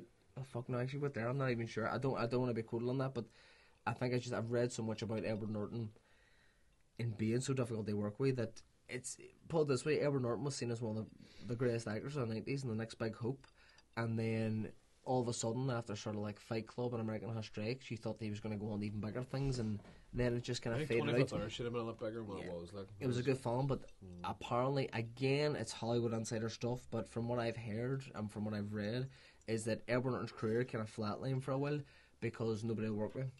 which is a very, very sad thing because I do think he's possibly one of the most gifted actors that has ever lived. But because nobody wanted to work him, he didn't get these roles, and he failed in a public conscience. And now recently, he's starting to make a comeback because he's had that wee thing going on with Wes Anderson. He's had Birdman. Birdman I thought was really interesting because it was almost... I'm Sandra, and I'm just the professional your small business was looking for. But you didn't hire me because you didn't use LinkedIn Jobs. LinkedIn has professionals you can't find anywhere else, including those who aren't actively looking for a new job, but might be open to the perfect role, like me. In a given month, over 70% of LinkedIn users don't visit other leading job sites. So if you're not looking on LinkedIn, you'll miss out on great candidates like Sandra. Start hiring professionals like a professional. Post your free job on linkedin.com/people today. Hey there, it's Michelle Norris. I'm host of a podcast called Your Mama's Kitchen. When I travel, I'm usually looking for a way to find a taste of home when I'm not at home. And one of the things I love to do when I am at home is entertain. And Airbnb allows me to do that. When I was in California recently, I rented a house that had a great kitchen. And when we were sitting around the table, we were all thinking, we're in someone else's house. Someone could be in all of our homes as well. If you have a home, but you're not always at home, you have an Airbnb. Your home might be worth more than you think. Find out how much at airbnb.com/host. Like he was making a joke out of the thing. And that's what I'm saying. Yeah, precisely. And I mean, for me, I think he was the best on it. Yeah, same here. I see that scene when you first see him and Keaton together. That's an incredible scene. I think is this on the stage where they're going through the driver on the play? I think personally, maybe I'm just saying this now because it's coming to my head. But yeah, oh come on, put that plastic bag on here. But I think for me, between two actors, possibly the greatest piece of acting I've seen last year in cinema. It was unbelievable. It was great. But I think that Norton has kind of respected the fact that he maybe was a bit difficult to work with, and hence why he made a joke of it in Birdman. But hopefully now this is a second dawn. This is a second coming. So Edward Norton and League of Extraordinary Gentlemen. Yeah. Since that's how we got on there. How the fuck do we get into that? No idea. Listen to the podcast. Yeah, listen to the podcast. It was the Smitty with the name. Oh, the Alan Smitty. Yeah, the Alan Smitty. But League of Extraordinary Gentlemen. One point I'll make about it. Oddly enough, I've never actually seen it. Because there are some really good visual moments in it. I've heard for its time. Was that 2002, 2003 when CGI was kind of coming into its It had some really. It was in its infancy. Like that's when CGI was during the Lord of the Rings trilogy. It was proper. It had some proper Wachowski-esque sequences in it. Yeah, it was very clean, very detailed, and it was all CGI, but. I mean, it's just the script was balls. By the time you cut about an hour and a half through, and there was some stupid twist. You were just like, "This is shit. Yeah. This is pish." Like. Is there not some story though that like Sean Connery passed on being Gandalf in Lord of the Rings? That's it. And then he passed. Is that true? He passed on being Morpheus. Jesus. Did he pass on being Morpheus? Passed on being Morpheus. Passed on being Gandalf because he didn't understand the script. Did he not pass on being Gentleman? Did he not pass on being someone in X-Men as well? Wolverine. I think he might have been. Magneto, maybe? Was it Magneto? I was thinking Magneto. Or was it? I think because those three roles. It might have been Brian Cox's part. Striker. I think he might have been Striker. That would have been good. You see, what I'm trying to say is he passed on these kind of Morpheus big and Gandalf films, definitely, and it's just because he didn't understand them. And then. So League of Extraordinary Gentlemen was him just going, all right, these things seem to be working. I'm going to do this. Oh, and then it was just terrible. So that was the last live action film he did. He did a voice and he basically said that for some of their retirement. What's crazy as well about Morpheus and Gandalf and these roles they turned down because to get him back into Indiana Jones because they are now so iconic. Thinking of Sean Connery in those roles almost seems fucking comical. You know what I mean? Tell you another one. Do you know who was up for Aragorn? A couple of elders. There's Vin Diesel was up for it. Oh, sweet. Oh, Jesus, really? Mel Gibson was up for it. What? Look, the age of me even back in. That was what, like, when they were shooting. That was like 19. Fucking class. That was like, nah, man, I can't see because I am Come so. On, Rex! Nah, fuck off. Come on, Frodo. But no, because but like I'm so. I mean, you watch him in Hamlet, you watch him in stuff like this here, and just even with the hair and all, he definitely could have done the Braveheart thing and all the ruggedness. No, but see, Braveheart's over the top. Whereas I mean, Lord of the Rings is more nuanced, and it's I think it's more worthy of the text. for me, as a fucking gigantic Lord of the Rings fan, Aragorn's still perfect. I can't see anybody. Viggo's I can't see still- anybody in that role except Viggo Mortensen, which is crazy because for the first like 4 or 5 weeks of shooting, they had what'd you call him again? He's been forgotten by time. Stuart something like Stuart Yep. Townsend. Stuart Townsend, That's it. and then they fucking obviously He was too kind young. of They they cut made the contract. right decision. Yeah, because if you ever look online and Is see, he one of the elves or something? He's in the Hobbit films, is he? I'm not sure if he is, but if you look at images, listener, of Stuart Townsend, obviously I would like to think that a lot of you are fucking massive Lord of the Rings fans. Aragorn is probably ingrained in your skull as being Aragorn. Like there's no moving on that. If you look at Stuart Townsend, he looks like a kid who's just kind of fucking went on the Aragorn suit. It's not good. It's not good. Will Smith as well was supposed to be Neo. Yeah, that's right. Fucking hell. There was another one as well. There's a couple of belters. There's one I definitely have here. Oh. Tom Selleck was supposed to be Indiana Jones. That was it. Oh my That was George word. Lucas's choice, and then Spielberg was like, "Get the No, it was because Back at him. no, they were they were going to shoot with Tom Selleck, but then he left to go do Magnum PI. Then Did he? yeah, he left for this small TV show. Yes, George. Selleck's not a bad actor. I mean, he gets a lot of grief, like, but you know, he is a good actor. Like, I think there's a stigma on Selleck because basically he is known as the 80s world. cheese. No, but 80s cheese and the world's most famous mustache wearer. But all of that there, I mean, Selleck actually is a pretty fucking solid actor. I think that Selleck probably had a bit of a. Not a wasted career. I'm sure that he's fucking laughing on this bed of money right now. Like, he had a I'm great sure, career I'm when sure, he yeah, was- I'm sure he didn't waste this. Hey, he did a couple episodes of Friends. The he Pinnacle. did about 10 or 12. The Peak, yeah. Oh, hair nose. No, it's like he did a couple. He's like, oh no, he know did that. like 10 or 12. Yo, he's He was in a fucking good nicking few, them. like, he definitely was. What was his name, Fred? Richard. Colin Herron, biggest friend. Okay, Richard. He's trying to kill me. Fugitive. I watched The Fugitive Brilliant. last week. I fucking- We keep going back to the same films. We talked about We have the nothing to Fugitive talk Link about. We Fan. actually don't know how about films. I We know, stop that's at the what I'm same saying. films over again. See, this is what this podcast is starting to reveal to me. I always used to think, oh fuck yeah, I think I might know myself about films. I think I'm confident to do a I think you podcast, just- when and we you- when keep you going think back of to the the- same films every week. If you come back to your favourite too, like, Yeah. that's what it is. Like, But all the films that I'm really talking about are not my favourite. So I'm like, am I thinking to myself now? Have I literally just seen about 10 films? No, but see, we watched I watched Pitch Perfect like last week because my girlfriend wanted to go see Pitch Perfect too. Then, of course she did. but then after we watched the Aaron on the Amazon Instant Video, The Fugitive came up. Then I was like, let's watch fucking Fugitive. Fucking right. So I stuck it on, and as I was waiting for it to load, I just sat and said to myself, I didn't kill my wife. And the way I said it, I started pissing myself laughing. I was all like, that's a pretty good impression. And Jill had never seen The Fugitive. And she was all, and I was all right. When he says I didn't kill my wife, just think about what I just said, and it's the perfect impression. It was a terrible impression. Michael, like we said earlier on, we've really overstated how good we are at impressions. Yeah. We are obviously blatantly awful. Do you Okay. watch Tommy Lee Jones in interviews though? Like, you know, because he always plays his fast talking character, and he always. Is he not kind of like a pure dick in interviews?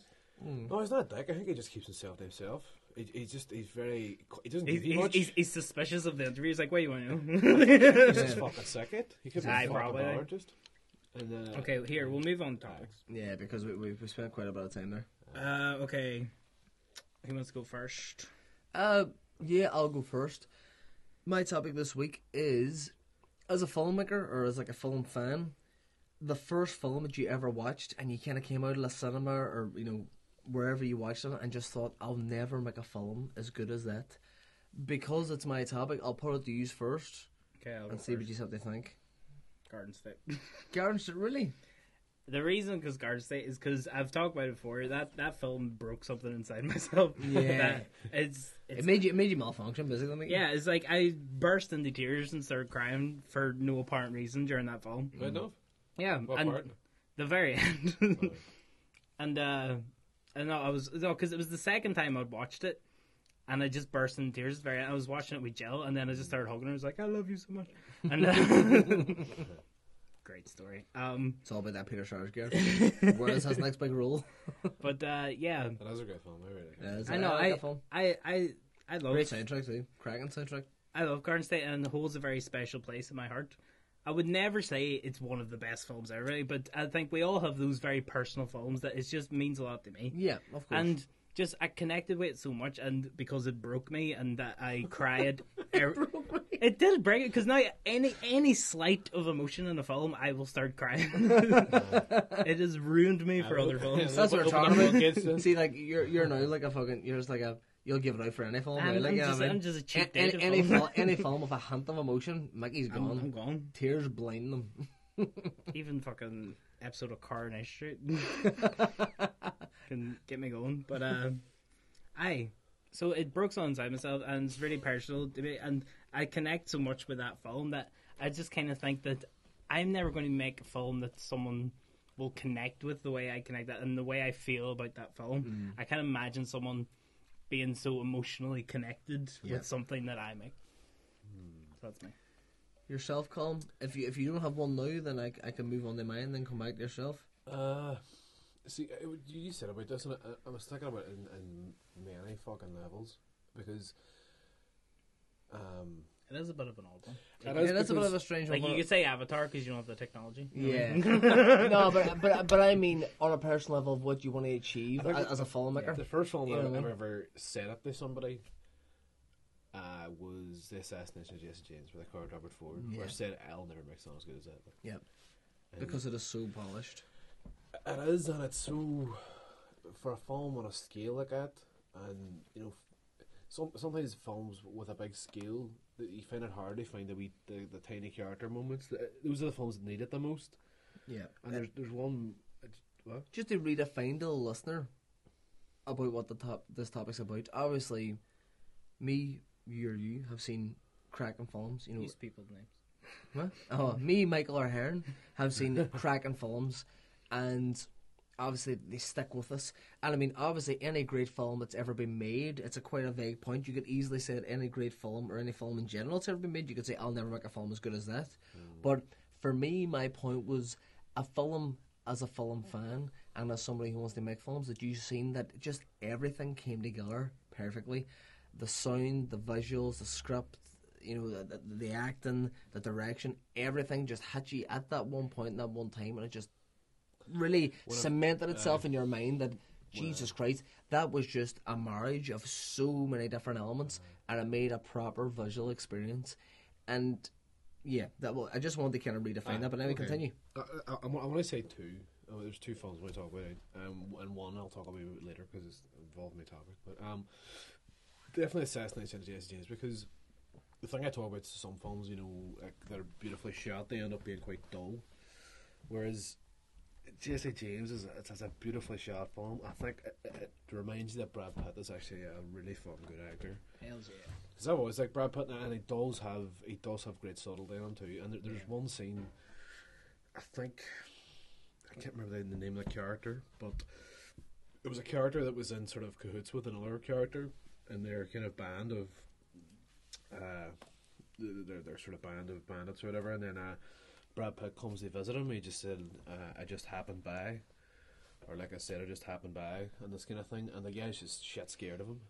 And it's just this one sequence where I'll not explain what happens, but it's a tiny, tiny moment where Brad Pitt is looking at him, and he sort of says, "That doesn't explain why you're scared." And it's threatening, but it's also sort of, he knows that the guy's lying to him. Yeah. And the guy probably hasn't done very much wrong,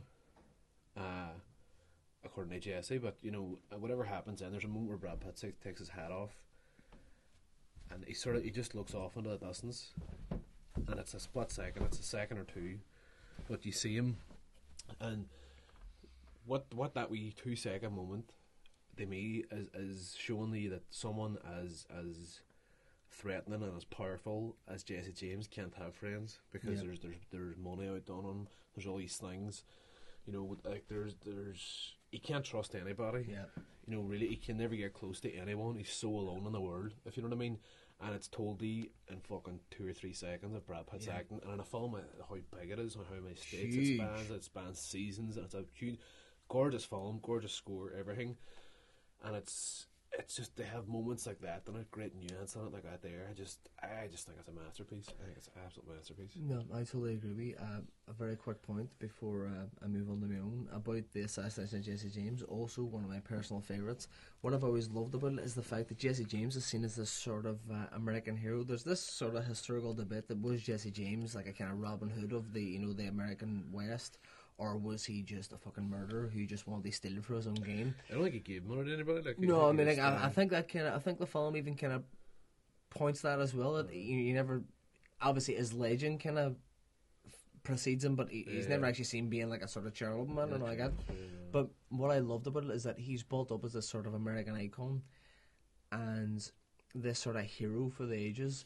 But the film presents him as being socially awkward and massively, massively vulnerable. And this man who can't really connect with people, and of course is a man of very, very few words. And then obviously, not to do a spoiler, but even that last line, like, most people in American history will think, oh, Jesse James, he probably went down in a gunfight, or he probably had this badass last line like every other fucking major character that you've ever seen in film or literature or whatever. And apparently, I don't know how authentic or how true this is, but apparently Jesse James' last line was literally saying, "Don't that picture look dusty?" He's seen a picture on a wall in his house. Have you seen it, Mickey? No, I haven't seen it. No. No, well, that should be a recommendation for you for this week. But he's seen a picture on a wall in his house, and he says, "Don't that picture look dusty?" And from what history tells us, and how the film obviously presents it, is that he stood up in a chair, wiped the dust off the picture, and whilst he was standing up in the chair, Robert Ford shot him in the back of the head. And it's such a kind of unglamorous ending to what was a very unglamorous fucking life. And I love the fact that Andrew Dominic could have easily just done this sort of over-the-top spectacle of Jesse James and the legend that kind of surrounds him, but he didn't do that. He actually made a kind of meditative, realistic opinion of a man who was against the law, but obviously you don't have this glamorous life. And another thing about the score, I've been trying to put my finger on what it is about the score that I like, and I think it's because it's so delicate and it sits just above the story. I mean, the score has the feeling that you're hearing an old tale, but it also has the feeling that you're looking down on these people as children, because you're looking at it in hindsight, and you're looking at it, these people don't have to do these things, they're doing them, but you're understanding them and you're understanding the motives for it, but there's a real tragedy and a sort of bittersweet kind of almost like a lullaby to the score, and just so many choices made that film as good as it is. And I'll say quickly about the second one, Wonder Boys. I have to say, I could have said Heat or something like that there too, but Heat actually inspires me to fucking make a film like that. It really does. But yeah, Wonder Boys, from start to finish, I have to say, is one of those perfect films I've ever seen. You just settle on it. It comes over you, ways over you, and it's still making cool choices and all, and this kind of stuff. It's beautiful. It's shot by Dante Spinetta, the guy that shot Confidential, and he shot most of Michael Mann's films, but it's not that handheld, fast shooting. It's just very beautiful, very neon-y. And Michael Douglas playing against type, and Robert Downey Jr., Rob Torn, Katie Holmes, Tobey Maguire doing his best Tobey Maguire impression, and it's just a nice wee Midwest Pittsburgh sort of film, and those are the two films I'd say I'll never make someone as good as that. Excellent. All right. Well, it's my topic this week, and I filtered between a couple of ones, but I think that the film that I thought that I would never mix on as good as that was There Will Be Blood.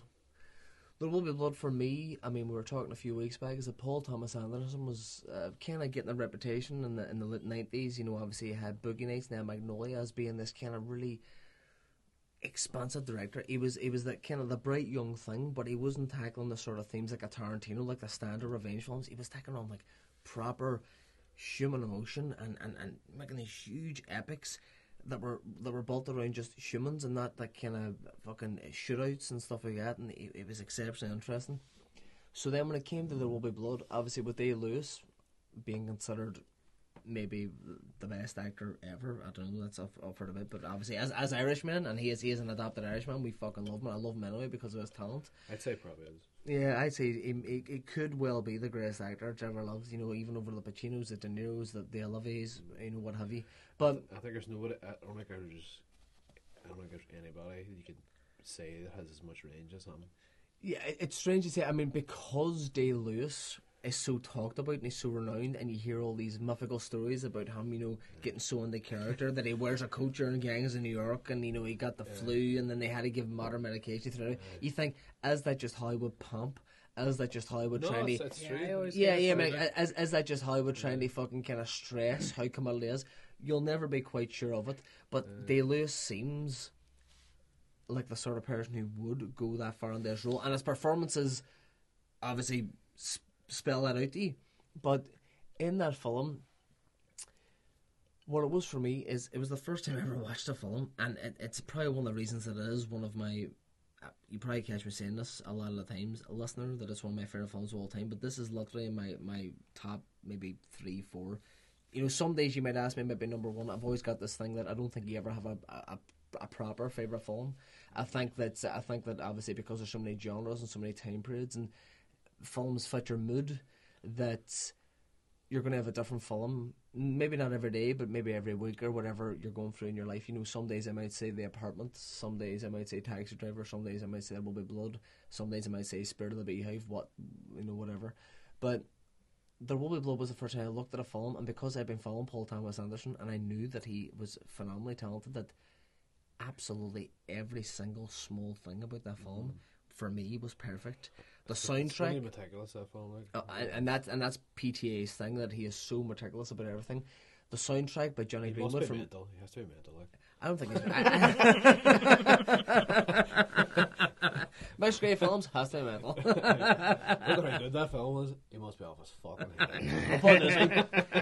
Haven't they babysat Daniel Day-Lewis for about fucking 2 months? What's really fucking simple? But the score by Johnny Greenwood is, I think, probably the biggest hidden gem about the film, because everybody can say about the visuals, and obviously everybody says about the performance and stuff like that, but the score by Johnny Greenwood, because it is like a modern day kind of neo-western, but it's got this sort of completely removed score. It just accentuates the scenes. It's got this mental thing where it's really heavily orchestral, right? And it's a thing that every time it happens, when there's some buzzy happening on screen, it's dead, and there's none happening on screen, it's fucking huge. So much so that the opening shot, I literally felt somebody was going to fucking reach for me in the cinema. Yeah. I was watching it, I actually had to look around behind me. I felt like something was going to fucking happen. Although I'll disagree, because you would say that pretty much the only set piece that the film has is when, again, spoilers, if you haven't seen There Will Be Blood, you shouldn't be listening to this podcast. But if calling out the listeners. Yeah, calling out the listeners, I know. Only the 5th episode in. Sean Coyle getting very pompous. But if you haven't seen There Will Be Blood, the big set piece in There Will Be Blood is obviously when the fucking the oil dam explodes and his kid gets blown back and gets fucking deafened, and he's running back down the hill towards like their house, and it's but it's this fucking clicky. I didn't realize Bane was in that film. I'm not an instrumental sort of person, but it's this clicky sort of fucking drum beat and stuff like that, and it's just building up. Usually in a film like that, you would have your sort of typical orchestral or kind of rock score that is driving through this narrative point of him running down a hill, but it's him running down a hill, and it's this really vacant, clicking drum beat, and it just adds to the piss here, especially as his piss picks up while he's running down the hill with his son, and he doesn't know what's going on. Birdman has that. It's really stripped drum. Yeah. And I mean, at the same time, I'll say that every single thing just merged on each other and made this phenomenal piece of cinema. Day-Lewis is, of course, the driving force. I don't want to talk so much about acting, because Day-Lewis's performance in that film has been talked to death by so many other people. It is fucking phenomenal. And, of course, too, I think it got a bit of a pop culture osmosis, you would say, because there were some lines in there like, I drink your milkshake and stuff like that kind of got into the poster. I don't like the fact that's kind of overrode the film. Well, no, not so much, but it is. Actually that. It's funny because it seems like it's the most ridiculous thing in the film, but it's actually something that's based on real the film. PTA based the script on Upton Sinclair's I think like 1922 book called Oil, which is essentially about oil drilling in that time period in America, and he studied cases around the time of legal disputes between like oil barons and landowners and stuff like that. And apparently, I'm not quite sure, I haven't seen the documents, but he lifted that line verbatim from a court case of that time. which is fucking phenomenal. But yeah, Does it happen on a court or happens in a bar in a film, doesn't it? it happens. It happens. bowling No, it happens in a bowling alley, which is underneath his house, and that's when he fucking bits him to death. But Definite A spoilers definite spoiler. if you haven't seen does it. that? No, does it? It doesn't happen with your man though. it happens with Eli. It happens with with Eli Eli. at the very end of the film. Because Eli comes to him and says there's still oil in our farm and all that, and he explains how he drinks his milkshake. Yeah, exactly. He goes about the business I had a of yeah picture somewhere else. of putting it. Am I just imagining this, or is the last line of that when he just turns around and goes, "I'm done now"? Yeah. That's the it's last so one. good. Again, That's as the well. last line. Even like for me, the perfect film. Obviously, the perfect film, you would assume has to have the perfect sign off, and the perfect sign off of that is Daniel Day-Lewis, aka Daniel Plainview, sitting in the Malays bowling alley. Spoiler. Well, I mean, yeah, spoiler. Just Said we've already spoiled it, but Yeah. this is the exact. this is the great exact detail, actual the exact end of the film. spoiler. Oh no, Sit- I thought you were calling out a spoiler for that Daniel Day-Lewis plays Daniel Plain. No. So, no. Daniel Plainview, I wasn't. aka Daniel Day-Lewis, sitting in the middle of his bowling alley. The bowling alley, of course, at that time period as well, the ultimate sign of wealth and prosperity. And he's sitting in the middle of it, head down after Now we bowling all up. bowling You have a bowling alley? Did you fuck? I wish. But I know we wouldn't be doing this podcast if we had a bowling alley in this house. yeah, But- bowling show. Him sitting in the middle, just basically, it was like a bit like the Big Lebowski, just shifters. us, Punch shifters. the punch shifters. It'll be just us recording fucking strikes that we've had. Like I love that in the Big Lebowski. He's listening back. It's no dialogue or anything. He's just listening back to about strikes, even though they all sound the same. He's all, yeah, that's such and such a 95. But anyway, besides that, We're being terrible. Daniel Day-Lewis sitting in the middle of this bowling alley, which is obviously the sign of opulence, a sign of wealth, and it's a sign of how far he's come along from being just a fucking nobody. Doesn't even like bowling. And he's from what I heard, he hates bowling. You know, I mean, that was the word in the street. But he's sitting with the head down, and his manservant comes down the stairs, and he goes, "Oh, Mr. Daniel," and he turns round and goes, "I'm finished." And I like the fact that I'm finished, and I like the fact that it literally draws a curtain of film. It has so many points, that last line, which just shows how much a perfect film it is. I'm finished, as in the film is finished.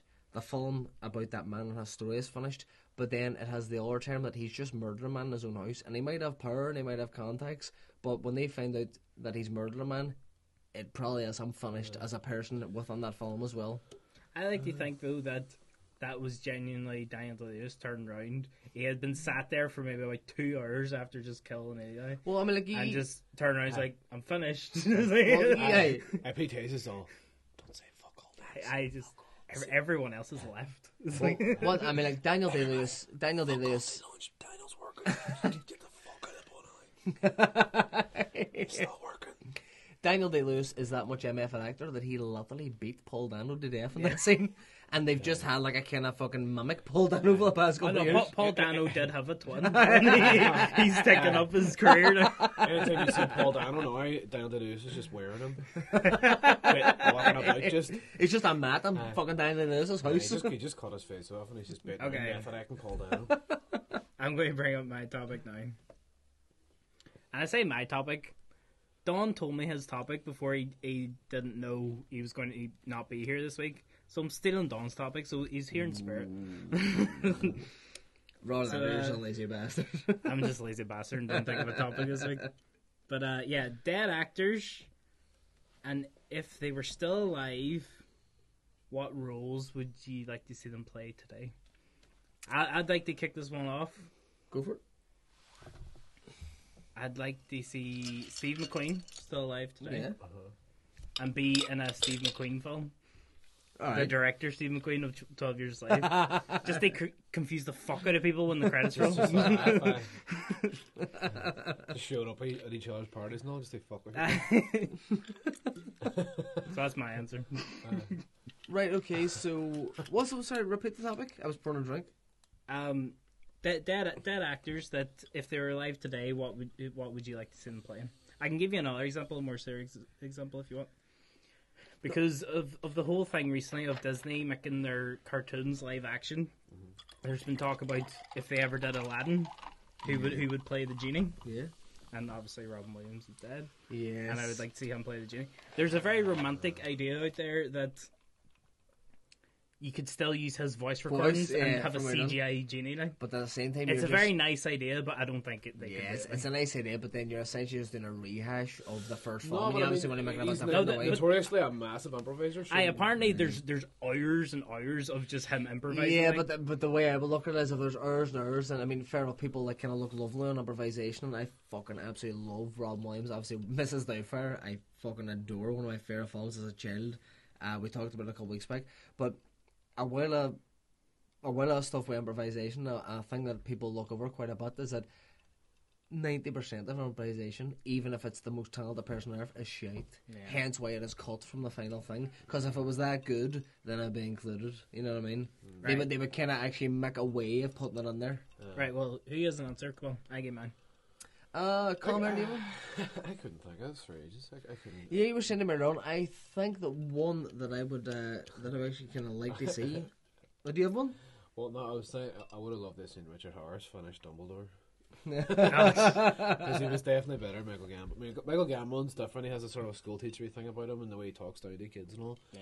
But And school teacher thing for the role of Dumbledore is obviously number one. That's what you're looking for. Richard Harris just was great too. He was exactly how you'd imagine him like.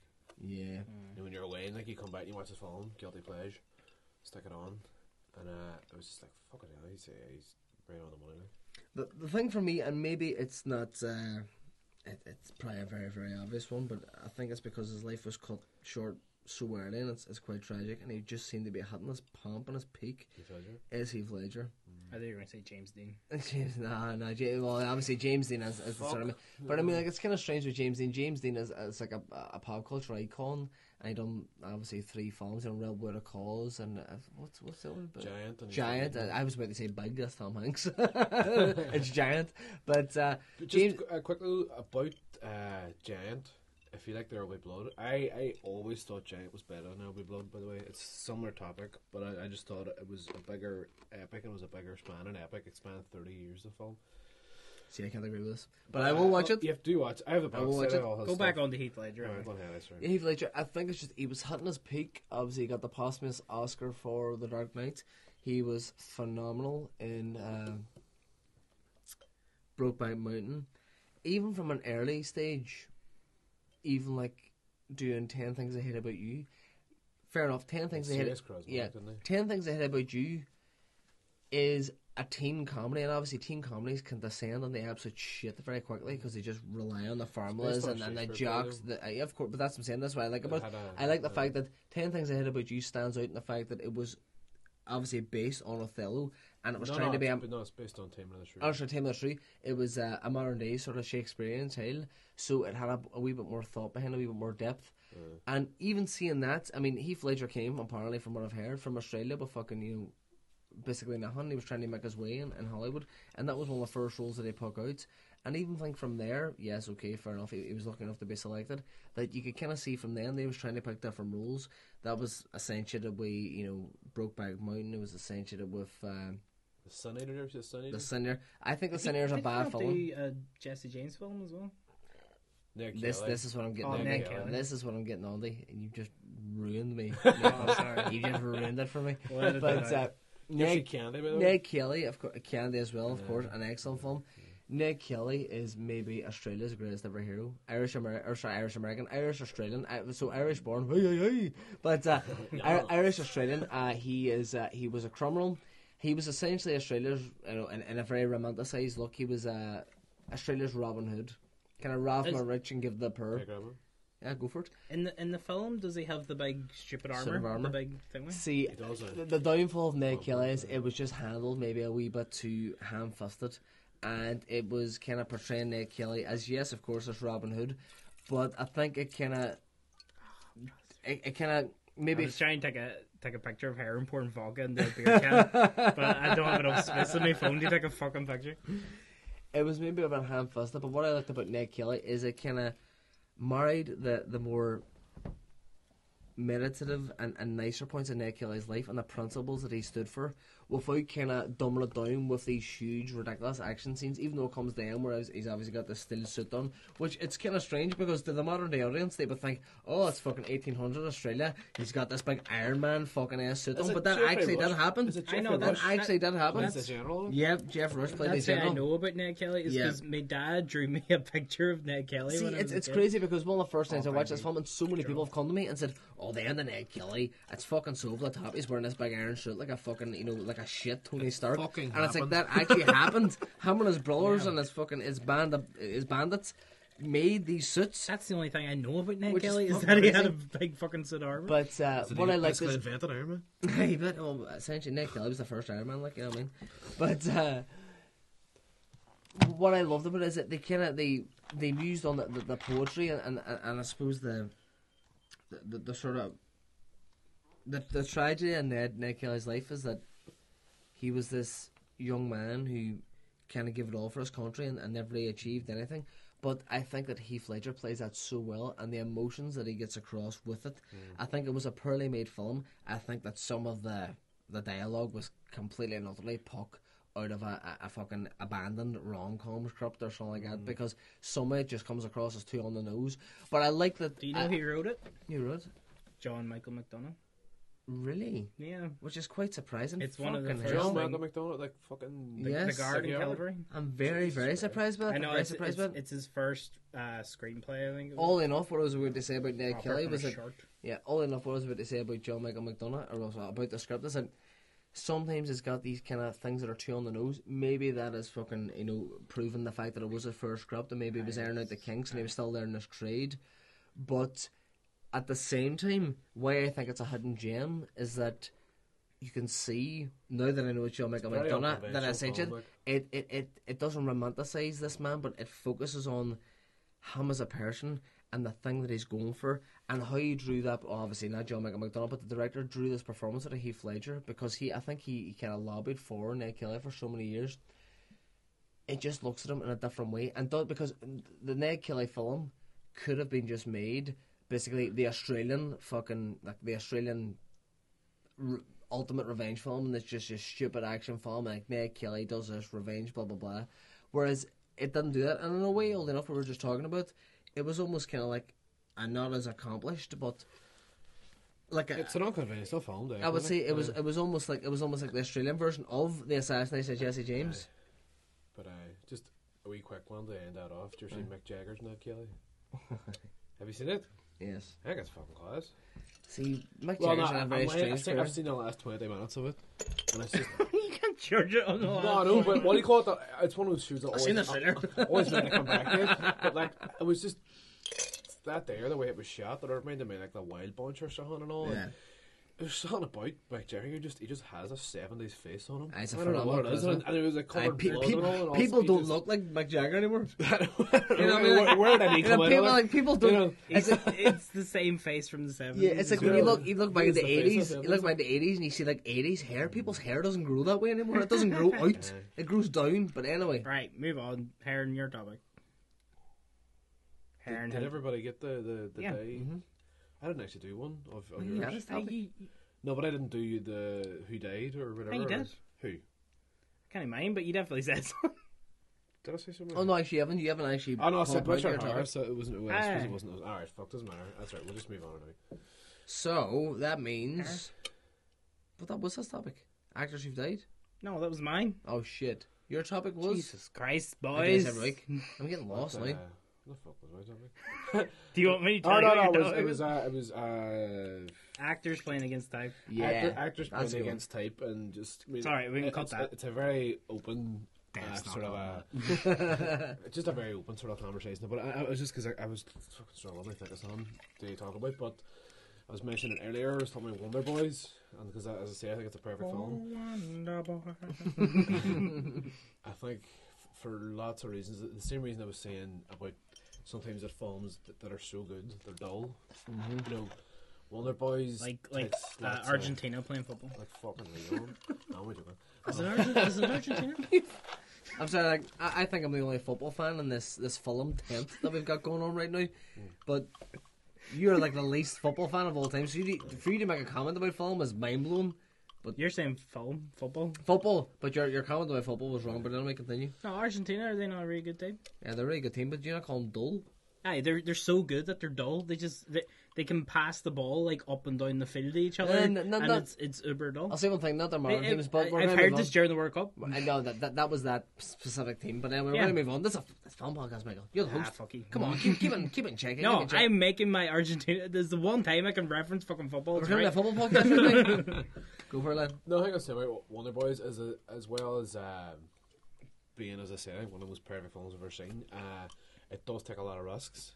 I mean, there's Robert Downey Jr. plays it's like a promiscuous sort of agent for Michael Douglas, and he pretty much was shagging with a heartbeat on it. Yeah, and is that not what Robert Downey Jr. always plays? no, but it's the sequence at the start where he does he have an iron suit in this film? He certainly doesn't. But Michael Douglas. He meets this girl and on the plane. He gets off the plane. It's just this sort of joke on this kind of thing and all. And he says, "Oh, do you know how many times I boarded a plane? I was just hoping a girl like that would sit down next to me." And then like Michael Douglas is stoned. He's all, "She's a transvestite." He's all, "So you're stoned." He's all, "She's still a transvestite." But it's just the thing because I think him and Tobey Maguire have a thing later on and stuff too. You know? And just there's things like that. And What then, they fuck? Pretty much at some point in the film. And then there's Michael Douglas, who in the 90s was sort of notoriously playing these kind of Prince of Darkness sort of characters. Yeah. Like, even though it's not a great film, that film, A Perfect Murder, you couldn't fucking move on VHS where we'd seen a trailer for A Perfect Murder, and just that association of Michael Douglas is bad. And in the game too, there's a darkness there. But this here one, he's an advanced creative writing teacher, and he's a dope smoker, and it takes place over this weekend where his agent, Robert Downey Jr., is coming into town. He had one success of a novel, and he's just been waiting to try and find his follow-up for a long time, and he can't do it and stuff. And I think it's Michael Douglas that really allures you into the film, because, you know, even the things like Romance in the Stone and all, when they were in the abandoned plane and all, there's definitely a looseness to him that you don't see very much. And I think, because I think he throws the cocaine into the campfire and Romance in the Stone and all, and then he leans into the campfire and he's all, you know, that's what I call a campfire. Going back to Point Break as well, where they have the fucking blanket over the thing. It's like, that's how you use the rest of your stash or something. These really unsubtle drug references in American cinema. But no, I'm saying about specific Wonder Boys. I mean, I thought we know too much about the film as a whole, but the thing is, Michael Douglas acting really against type, and it works so well. And I was always raising it didn't do better. Michael Douglas is raising it didn't do better. He always said it in interviews because he said he thinks that's his best work, or one of his best works. Yeah. Well, when I first heard actors playing against type, for some reason, the first thing that came to my head was Tom Cruise in Collateral. Aye. Because he's the villain, he's been a bad yeah, and he's always a good guy. Tom Cruise is always the It's actually a hero. really good one. That's so goddamn good. I should Vincent? It's a really good one. But That's a belter one, actually. I know he's class and I have class, a couple but of great stories about that as well. you know him? He was on set. No, but on the features, like, I got a Region 1 copy. Oh fuck! And, Is this like your ton Blade Runner special? but for some reason on it, as opposed to just opening the box, there's like 2 wee catches on it as well, whatever. But Very nice. the thing is, I'll finish this wee quick story, but it was just Michael Mance's when he was casting him. He wanted to work with him, and I think they wanted to do it together, but he said everything about Tom Cruise is recognisable. He says his walk, you know, his voice, everything about him, the way he moves, everything, and just even his mannerisms, because he's an icon, like. And so what happened was there was a special feature on the DVD, the American one. And it's like an Easter egg hidden feature. You had to look for it, and he made him dress up as a FedEx delivery guy and put a hat on and sunglasses and a beard, and he made him deliver a FedEx package and just talk to the guy and improvise and sort of taught the guy who's delivering and just, you know, pretend that he worked for FedEx for 10 or 8 years. No, there's a camera and you can see him doing it now. Oh, really? And it's kind of thing in the interview, the guy after him was all, you know, I just died and took everything up, but I knew it was Tom Cruise, man. And this guy got up on his balls like, but Don't tell him it's Tom Cruise until after you. exactly. But it was one of these things where, you know, he said if you can do that, then, you know, we can start working on it. And they said it was one of these things where he said you have to stop smiling as much as well. I don't know if it was Hammett said it, was somebody said it to him. He says one of your things is you smile a lot in films, Even if you're doing something, whatever you should be doing, you're smiling. Or He even just if, smiles, generally. he does, but even Interview with the Vampire, he's playing a real fucking badass there.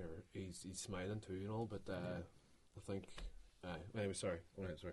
No, well, I was literally just going to say him and Claro, but And that was it. that's the story. You made a much bigger point, but no, but because he's a good guy that played a villain there, it made me think then of a guy that always plays the good guy that I would fucking love to see play a villain.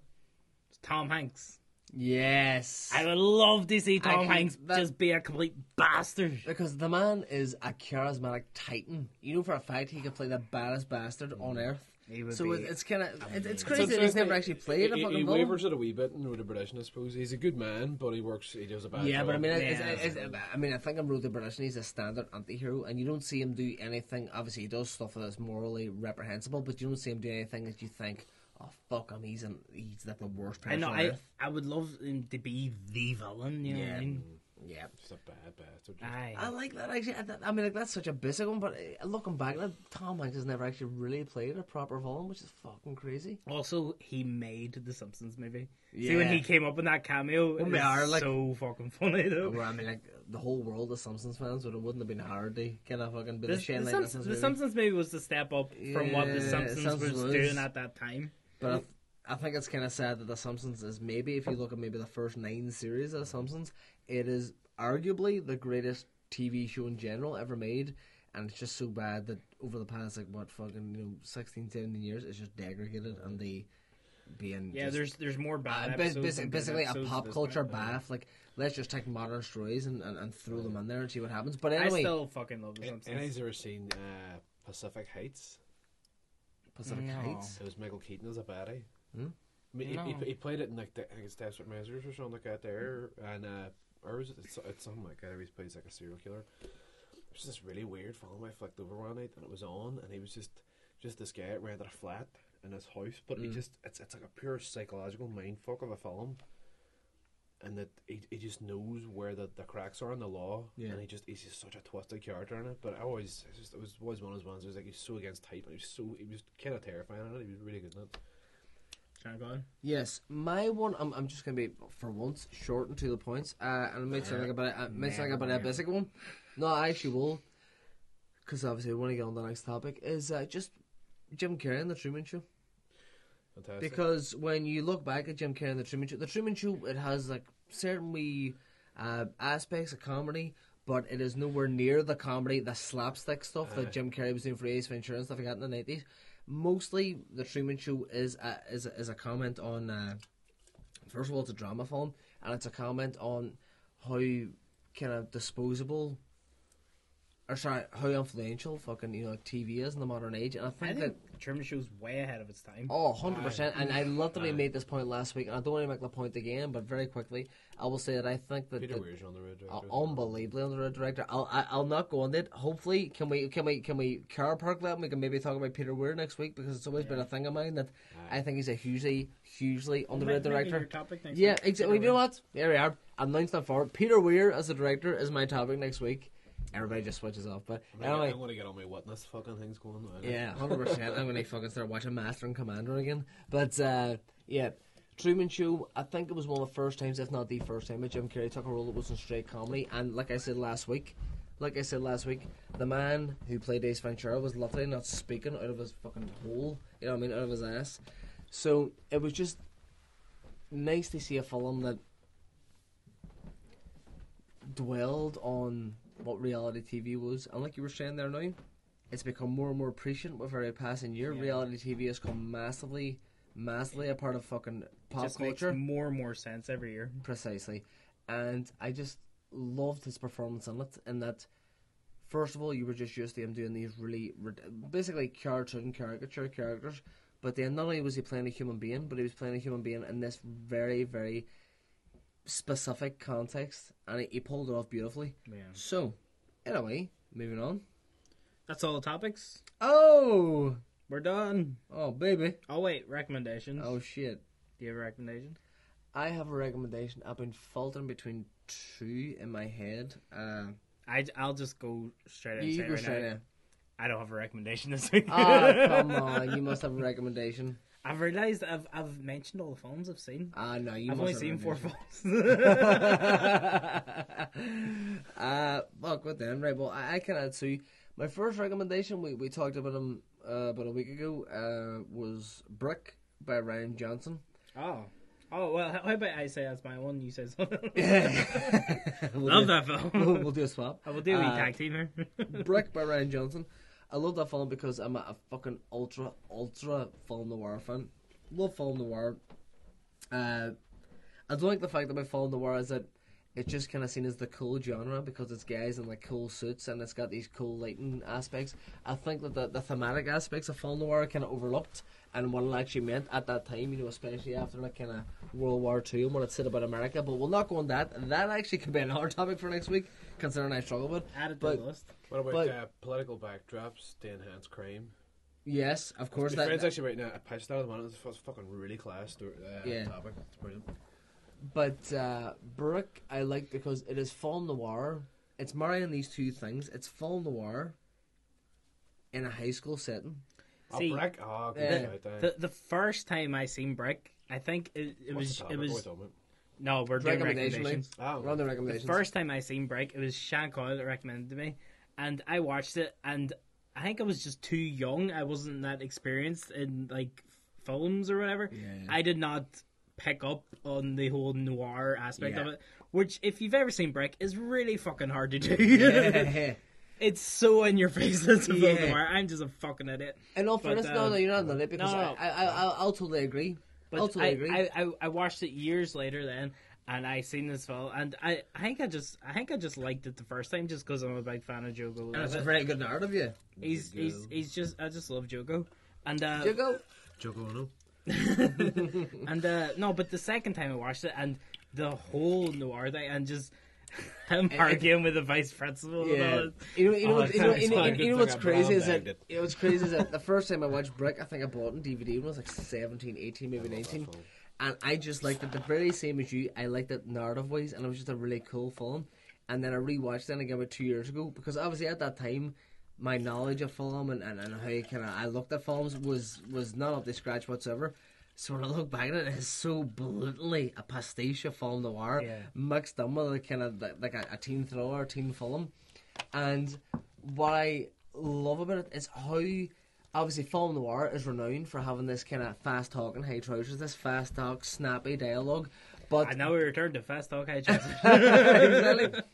But this fast talk, snappy dialogue. But I love about that script is that it takes this fast talk and snappy dialogue, but recreates it in a modern day kind of high school setting. But it doesn't sound forced. It doesn't sound over the top. I remember and it modernizes it. But the only thing I will say as well is that essentially that was the kind of that's how Ryan Johnson announced himself. And if you looked at if he went from that, and listeners, if you're into Star Wars, obviously he is now prepped to make one of the next Star Wars films. It is excellent. And of course, if you've watched Looper, he developed on from that. So fucking check Ryan Johnson out. Check Brick out. It's Did an you ever see excellent Brothers film. Bloom? You can skip Brothers Bloom out too. Yeah, Brothers Bloom is very quickly. It's a good film, but it's got fucking nothing on the films we've been discussing. But anyway, your recommendation. Oh Jesus. If you don't have one, it's fine. We can just wrap up. Because that one there now was a tag team between me and John. Yeah. Okay. Always tag teaming each other. Like. No, I'll go for it. Sounds like a Carlito's Way. I think that's easy. I mean, these recommendations, you forget about your favourite films. One of my favourite films is another rated films, Carlito's Way. I think Benny Blanca from the Blancs. That's that, hey. Benny Blanco from the Bronx. Hey, I remember actually watching a feature about it and saying that it was just after Pacino won the Oscar. I think one of the screenwriters had been nodded for an Oscar, and then somebody else in the team, or the producer or something, somebody had got another Oscar. It was previous to this, there was 3 of the big people involved in that film, and because they thought it was going to be a big film, they thought it was going to be great. Pacino and De Palma back from Scarface, another it's like 10 years later, whatever, making another film. And one of the guys said one night when they were editing, because they thought it was a great film, they thought they had really their hands on something, and he said, I don't think anybody's going to see this film. I think we're going to look like we're going back to that classic style just to grab another Oscar. And I says, and that's why people won't go to see it. And I was like, fucking hell. And I said, And everyone's like, that's bullshit, but then a couple of guys on the team said he fucking called it exactly right. Which is crazy for a film. It's mental. For a film, to me, it's a masterpiece. Yeah, I well, think that's a great fucking piece of work. Like. For a film that's so highly considered, for even like fucking some of the top brass on the film, they'd be all people are just going to think we're going back. They fucking try and mine Oscars. That's mental. Because looking back on it now, you wouldn't think of it as a fucking Oscar bait sort of film whatsoever. It's just a really down there, real crime thriller. You know what I mean? It's great. I mean, it has all it has all the polish and all the bliss that what a lot of Brian De Palma films have. Brian De Palma, I think, is guilty of style over substance. Yeah. Whereas I think Carlito's Way is a perfect example. It's got a great story. It's based on a really good book. It's based on 2 books actually, and what I think has happened, because when you get such a good cast, you get Pacino and you get Sean Penn, fucking top of their game. I think the 90s is a fucking great period for Pacino and De Niro. Like, but when you have that, I think it doesn't matter if it's that visually driven. I think you get 2 actors to pick their powers. You wouldn't need to worry about it as much. Like, precisely. But cool. Check it out. Okay, we'll wrap it up there. Thank you so much for listening. If you enjoyed this episode, help us spread the word. Share it on Facebook, Twitter, whatever social media you use. You can subscribe, leave us comments, reviews on iTunes, any other podcast service. You can give us topics, questions, email us at letstalkmoremovies@gmail.com. Thank you so much for listening. I've been your host, Michael Breslin. Sean Coyle has been Sean Coyle. Colm Heron has been Colm Heron. Thank you so much. Bye-bye. Hey! Someone press Hey, it's Paige DeSorbo from Giggly Squad. High quality fashion without the price tag. Say hello to Quince. I'm snagging high-end essentials like cozy cashmere sweaters, sleek leather jackets, fine jewelry, and so much more. With Quince being 50 to 80% less than similar brands. And they partner with factories that prioritize safe, ethical, and responsible manufacturing. I love that. Luxury quality within reach. Go to quince.com/style to get free shipping and 365-day returns on your next order. Quince.com/style.